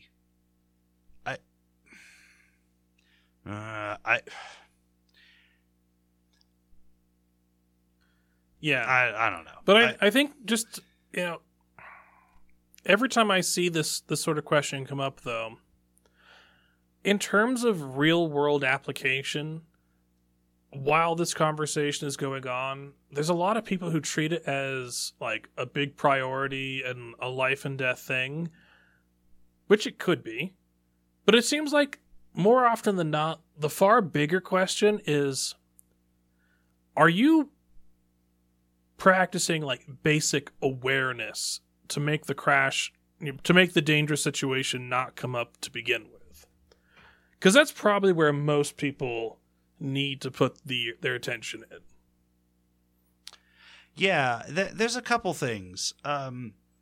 People in these situations like to just repeat weird shit that they've heard and kind of pass that off as knowledge and experience. So you'll hear people say things like, fuck braking, steer. Or, you know, and I don't think this is a one size fits all like answer situation, or you know, not equally, but there's also the thing of like you know, that's dumb, brake until the point of impact. Well, you know, steering is important. There's a lot of accidents that could be avoided by looking more into the turn. Steering's very important too. There's I mean, in the had to layer down situation, I feel that just braking until the point of impact is a lot better than your pretending that you crashed on purpose situation.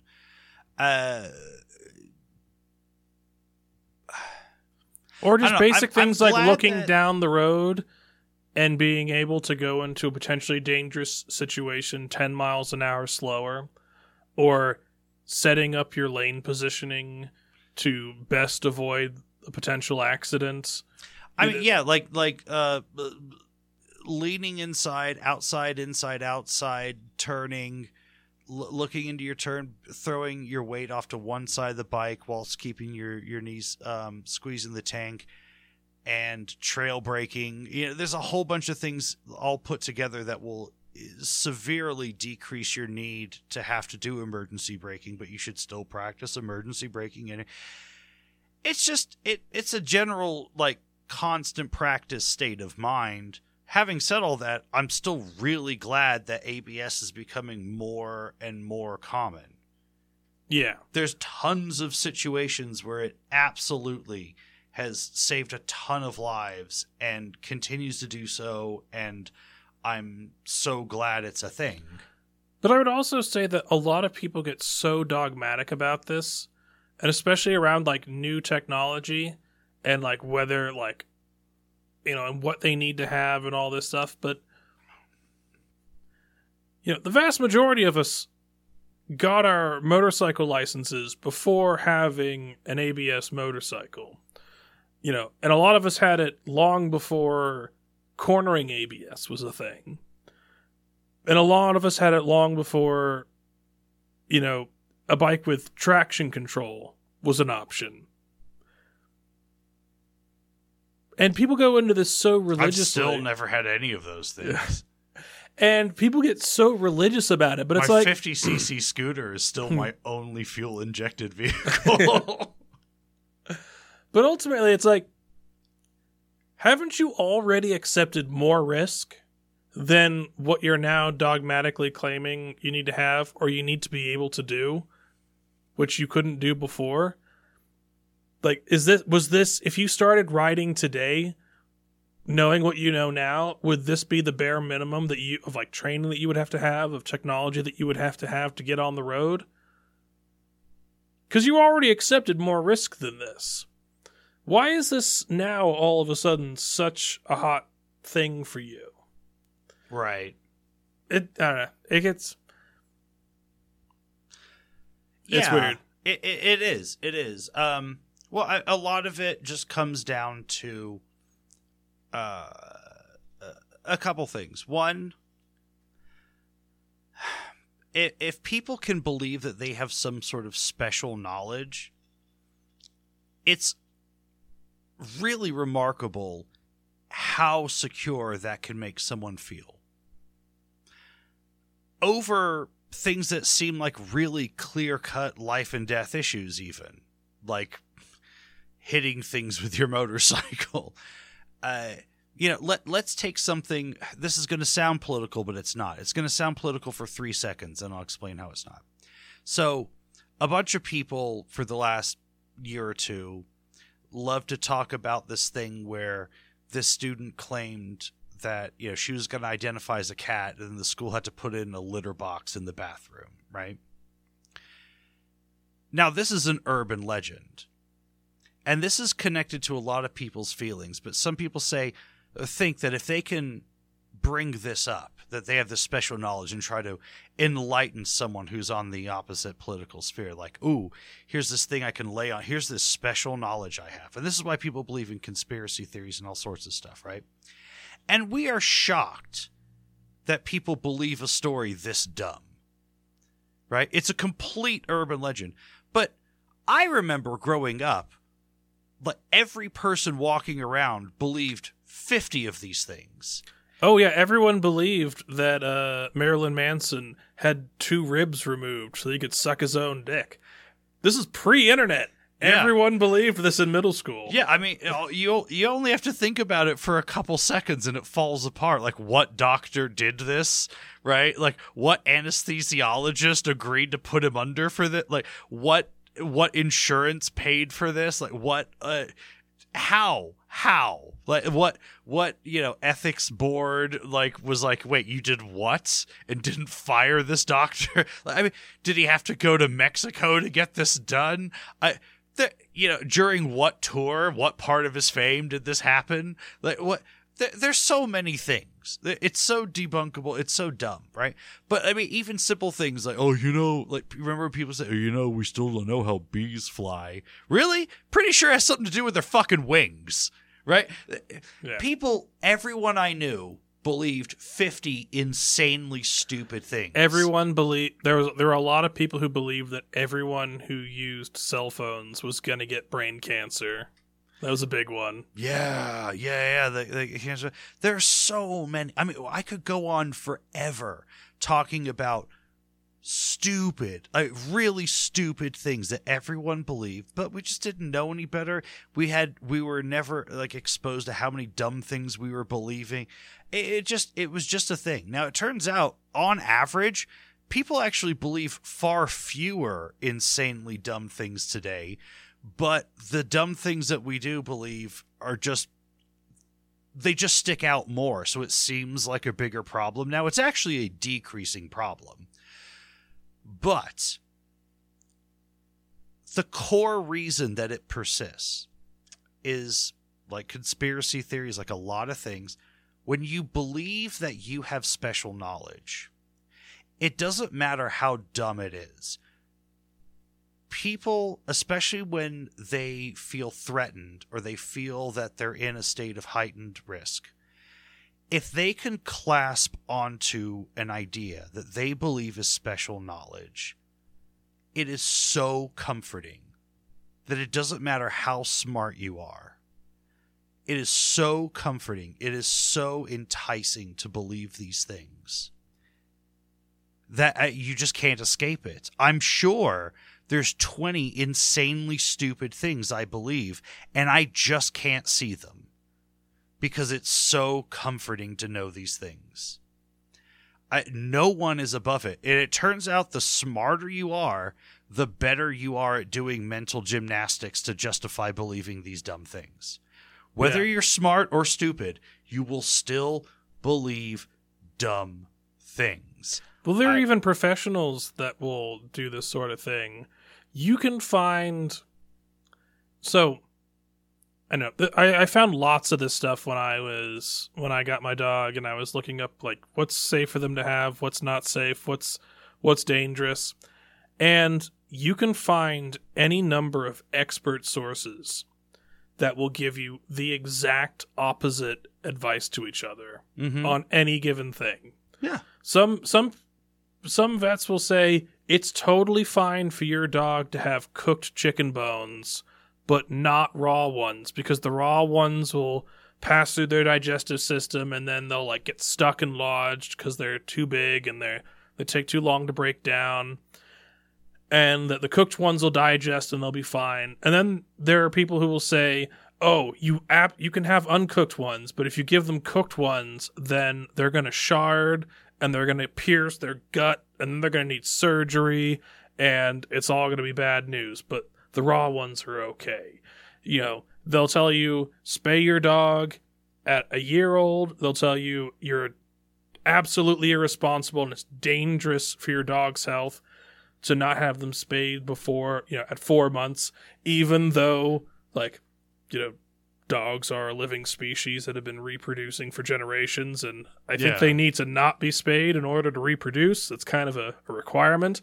Like, people will say, like, absolutely opposing things all the time. And, like, even among experts, if there isn't, like, a very rigorous, like, scientific process, and, like, you know, and there are probably institutions that still believe really dumb things, but yeah, it's unavoidable. This is something I've really been trying to make peace with for the last couple of years. And for a long time, I had a really big problem with, like, evangelical Christians and super hardcore conservatives and whatever. And, you know, these days I'm really trying real hard not to judge people for believing insane things, because I've gained a little bit more insight into why and how this happens, and how many people are susceptible to it, how many smart people are susceptible to it. And I don't know, if you have quirky ideas about things like motorcycle brakes and whatever, maybe I can't change your mind, but in the whole thing of motorcycle safety, I can tell you that I have yet to look at material in a motorcycle safety course at any level and find something objectionable. I have heard a lot of people throw their street knowledge on me, and it's full of holes. I would say this is one of those things that you really can sort of trust, you know, quotes, the science of, right? Everything that Abate, MSF, and whatever, as far as I've seen, is information that has been gone over a lot.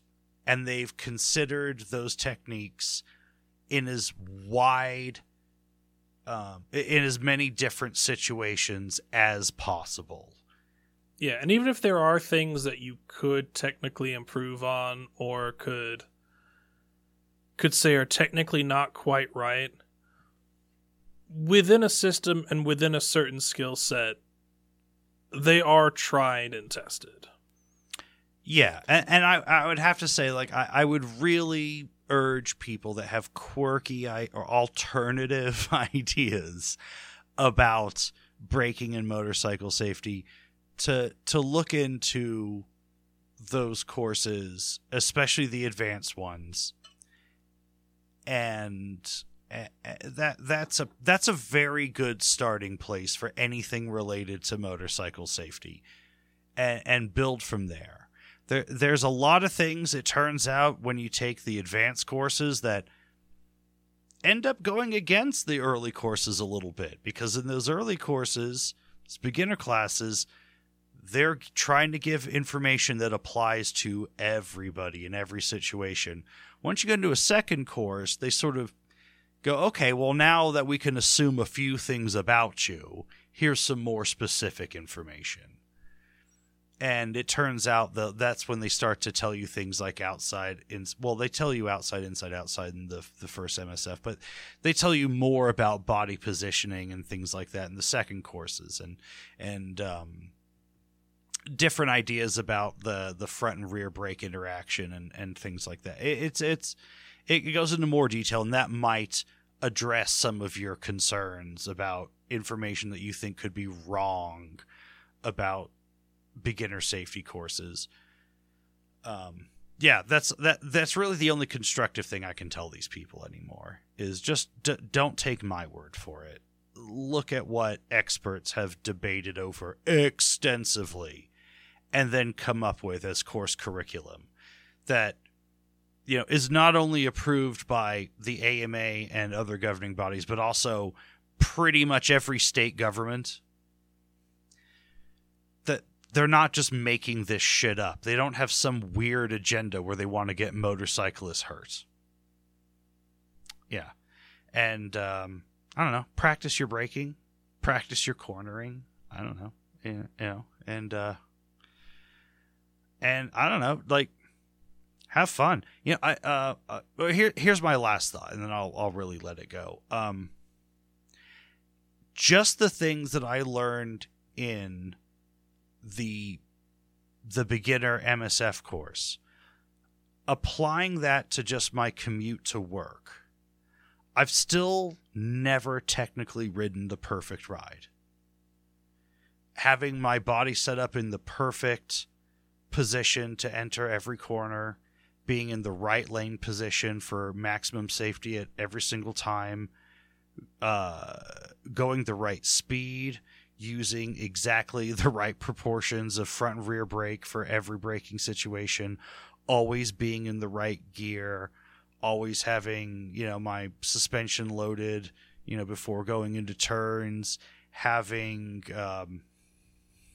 remembering to turn my fucking turn signals off, having my bike perfectly maintained, checking my mirrors as often as I should. On every single commute, I've fucked up something at some point. And that's like paying attention as hard as I can, right? What if you're just not paying attention at all, right? What if I'm just not practicing these things at all? How many accidents would I have been in? I don't know. So, I don't know. Just something to think about. All right, should we talk about a new motorcycle, Swigs? Yeah, we should move on. Yeah, we should. Okay, I have a motorcycle I want to talk about, something that I saw. I would like to talk about the 2023/2024. I'm not sure if it's actually out yet. Moto Guzzi V7 Stone.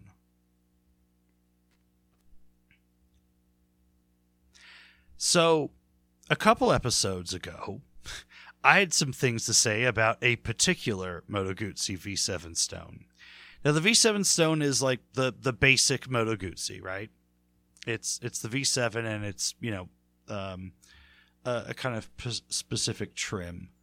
So you've just pulled up the V7 Stone Corsa. It's not this one, just the regular V7 Stone, the 2024 V7 Stone. Yeah, here we go. This is a YouTube video, but that's fine.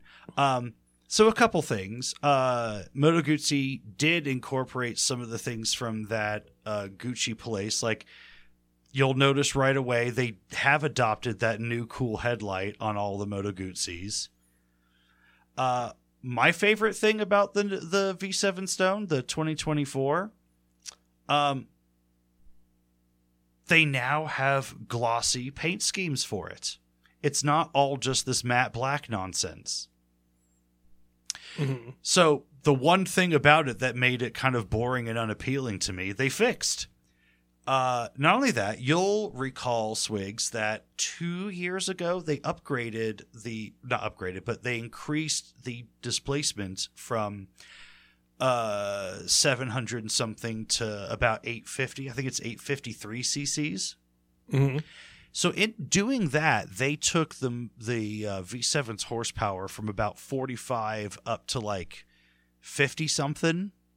It's a pretty meaningful boost. They've put a new exhaust. That's the one. This one right here that you just brought up. This one with this is specifically the one that I was looking at with the gloss paint. So they've got this new exhaust system on it, which they claim has taken the horsepower up to 65. And that's pretty substantial. 55 foot-pounds of torque. Mm-hmm. So we're talking about a $10,000 motorcycle now with 60-something horsepower, let's say, with a variety of finishes, some really nice styling upgrades recently, but a bike that's a long-running model with legit pedigree behind it, with legit history behind it, with now in I would say it's kind of up there with Ducati Scramblers in terms of how many different looks, paint schemes, and like sort of aesthetic configurations that it comes in. We're talking about some legitimate horsepower, because the whole thing with the V7 used to be, yeah, it looks cool, but I mean, it kind of lacks a little grunt. It's got a little bit more of that grunt now at that 65 horsepower. We're talking about, it used to be that these things could just barely hit 100 miles an hour. Now we're talking about 110, 115, that kind of thing. And it's not going to struggle so much to hit that 100 miles an hour.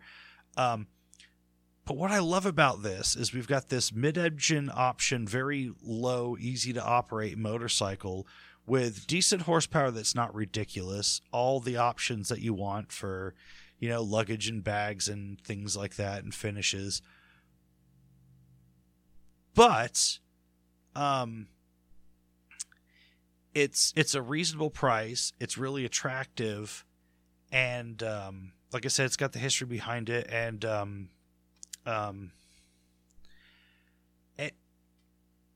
it's starting to feel like legit premium. Yeah, if you were to put this alongside like a Royal Enfield 650 GT, or alongside like a W800, or kind of all the like those twins in that significantly category. More powerful. Yeah, and and enough power now to kind of justify the price bump, even though it's a Moto Guzzi. Like, it did kind of feel a little bit weird to be spending a lot more money for slightly less horsepower, and also to have to deal with the general reliability issues that a lot of these bikes kind of had. But now it's also a bit more of a more mature model. I have to imagine the reliability's gone up a little bit. It's, and now they've got all the different varieties. You can get it in a million different colors. There's a few different tanks and seats, and as you said, the aftermarket parts. It's now seeming a lot more reasonable. It really is. I remember the last thing I was going to say. Because it's Moto Guzzi, if you've never owned or ridden a Moto Guzzi, you really need to, because there's this one thing that Moto Guzzi specializes in that I don't know if anyone else really does this as well. And it's mid-range power. Yeah. Moto Guzzis only have mid-range power. They just sort of explode somewhere around 22 miles an hour and feel like they're going to accelerate to infinity. Although they will, like, the power will start to drop off a cliff somewhere, but you almost never get there. Yeah. Because it's not that kind of bike to just hold it wide open throttle and wring the tits out of. Like, that's just not the kind of bike that it is. It doesn't ask you to do that. It just goes, oh, like, you just want to, like, just fucking take... These are amazing bikes for interstate on-ramps. Yeah. These are fantastic bikes for getting away from, for blowing past F-150s at traffic lights. These are, wonderful on back roads and just open it up a little bit and get up to 85 miles an hour and just feel the torque. Well, also that mid-range power is just fantastic for almost not needing to just drop a gear to, like, scoot around somebody. Like, it is weird that they have these massive air-cooled engines that just spin up so quickly. Yeah, so this V7 850, it makes that supposed 65 horsepower at 6,500 RPM. Which, I mean, won't shock you or me, because we've ridden a number of Moto Guzzis, and we know that's just sort of how they work. It's all mid-range power. And this is a bike that never had to say retuned for the mid-range, because that's how it was tuned from the fucking beginning. And that's how it will always be tuned. It is very good if you're a bit more of a laid back rider, because essentially you kind of ride this bike up to 3,000 RPM in first gear, you kick it into second gear, you ride it up to 5,000 RPM, and every time you hit 5,000 RPM, you just click up another gear. You're never going close to red line. You're never really spinning it up, but it's got all that grunt in that range that you don't really have to. So it is a little bit more of a distinguished ride in that respect. So yeah, this 850 that they've had for a few years now, and now that they're really moving into some nice paint schemes and some, like I said, they've got this new exhaust system on it and everything.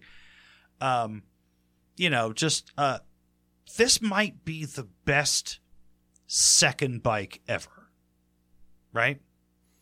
I wouldn't necessarily steer someone away from it as a first bike, but as a second bike, especially if you really like the retro styling thing, this is a bike that's doing it very honestly. This has always been a bike. This always will be a bike. Moto Guzzi's never gone anywhere. Is Moto Guzzi, is it older than Harley or about the same? I can't remember. I know it's a really long-running name. I want to say Moto Guzzi is the longest running, unbroken motorcycle brand. I thought it was something like that. Maybe it is or isn't. I don't know. It's a long-running brand. The V7's been a model for a bajillion years. This is a bike that this is more credible than, say, a Triumph Bonneville, as far as a legitimate sort of retro bike goes. But as I said, this is a perfect second bike. So if you got a 300 or a 125 as a first bike or something, this is such a great way to go as a second bike. It's a middleweight sort of second bike. The styling is just on point now. It's never been better. The performance has never been better. I think the value proposition has never been better. And I just wanted to say something nice because I was so mean about this specific, the V7 Stone, when I was talking about the Gucci one. Yeah. I didn't really say that much directly mean about Moto Guzzi. I was trying to say mean things about Gucci. And then I thought, you know what, I need to take a closer look. And I was like, ooh, they did incorporate things like that new headlight and stuff into this. And I was like, oh, the power's come up. And oh, okay. It's pricey because it's a foreign bike and whatever, but it's not insanely expensive. And I just thought to myself, I could have one of these. Or, I don't know, when Claire wants to give up the Rebel 300 at some point, I think this is a good direction to go. And I just thought, the V7 could use some love. This is such a great option. And I know people had some issues with the motors on the 700 version, but I don't know. I could be convinced to go in this direction. This is enough power for me for, a bike that's not a big interstate tour kind of thing, and it's not a track bike. There's plenty to love here, but I also wanted to say that thing about that Moto Guzzi mid-range power. This is a company that really only does mid-range power. Right. I guess I haven't ridden a Mandello yet, but I bet it's still as compared to other, 1200 sport bike kind of things, very mid-rangey as compared to others, right? It's got to be. They're just lower revving, bigger torque, kind of bikes. And on a bike of this size and displacement and weight, 55 foot-pounds is something. You're going to notice this fucking pulling you down the road. This 55 foot-pounds of torque is enough to give you a little kick in the ass. I mean, is it going to be the biggest kick in the ass ever? No, but it's going to be enough to scare you, right? Not everything needs 100 foot-pounds of torque. 55, it turns out, is pretty good too. I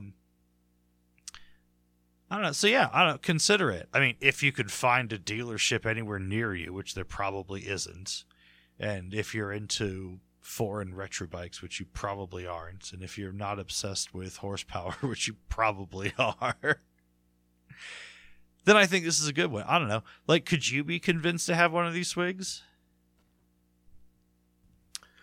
I think back when I was commuting regularly, I definitely could. Now that I work from home, just for my personal situation, it doesn't make a lot of sense. But yeah, I think aside from the fact that I only need either ridiculously small bikes or ridiculously huge bikes right now. Right. I think if I was looking for something in that power range, then absolutely I could do this over a lot of the competition. Now, it's not to say that this bike, because this isn't best bike in the world this week, it's not to say that this isn't without downsides, right? Like I said, if you want to buy a Moto Guzzi, well, where's your nearest Moto Guzzi dealer? Right? Yeah. Most of us don't live close to one. Neither you or I live close to one. Yeah, it's, 50, 60 miles away right now. Mm-hmm. And how many people in America live further than that from a Guzzi dealer? Most of them. Most of them. That's not true. No, probably only like a third of the country lives further away. But there's not a lot. I doubt there's one in every major city. In every major city? Yeah. Every city larger than Denver will have one. But at the same time, yeah. Like, what do you think the average number of Moto Guzzi dealers is per state? Like, one. two? Maybe like 1.1.5. Yeah. Yeah, I mean, there's no way there's 100 Moto Guzzi dealers in the country. There's no way. I'd be shocked if there were 70 Moto Guzzi dealers in the country. Oh, no, there's probably 70. You think there's 80? Yeah, if you include, like... I mean, because there's probably at least, 15 in California alone. There's going to be, 10 in Texas. I bet there's not 15 Guzzi dealers in California. I bet there's not. I mean, I guess we could Google this. It doesn't matter. But I think we've run long enough. I'll report in next episode, but we'll have to see. Like, I wouldn't be shocked if there's not one in Sacramento, for example, right? LA is going to have 4, and San Francisco might have 2. I mean, we technically don't have one. We have a combination Triumph Guzzi Piaggio dealership in Denver. Oh, I refuse to believe there's a single standalone Moto Guzzi dealer in the entire world. That's probably true. I bet if you go to the Moto Guzzi factory, they'll be like, "Oh, they'll probably try and sell you a Liberty." We've got a couple of Aprilias that we've got in the back. I refuse to believe there's a standalone Moto Guzzi dealer anywhere in the world, even in Italy. It's just not a thing. It just doesn't seem to be their model. Moto Guzzi is that bike that's sold at that really weird dealership that no one can put their finger on, right? It's quite often also a used motorcycle dealership at the same time. It's like, oh, we sell Urals, Moto Guzzis, and used bikes of every flavor under the sun is what we specialize in here. Or they'll sell things like it's always a combination of just really fucked up shit. Like, oh, we sell Ural sidecar rigs, SYMs, Moto Guzzis, and electric bicycles. You know, that's always the dealership they're putting. So it's a downside there that, getting your warranty and service work's gonna be a bitch if you own one of these. And for some people, that's enough to not pull the trigger, and I totally understand that. But, you know, if you're really trying to scratch that, oh, I'm such a unique person, and I'm an old soul, and I've got to have this style of motorcycle, I think it's such a much more interesting choice than a Bonneville or a W800 or any number of things like that. Right? Mm-hmm. I guess that's what I want to say about it. And I don't think there's ever been a better one than they're making right now. Also, if I was going to have one, I'd have this new one with a little bit more power. So there we go. Let's see. Do we want to talk about anything else? We're at like 2 hours now. I think we're good. I think we're good too. So let's see, to end this. Let's see. We did that double dump of episodes last week that seems to be fine. Like, weirdly, more people have listened to the 4-hour scooter episode than the regular episode from last week so far. It's a little You disturbing. sick fucks. I love you all.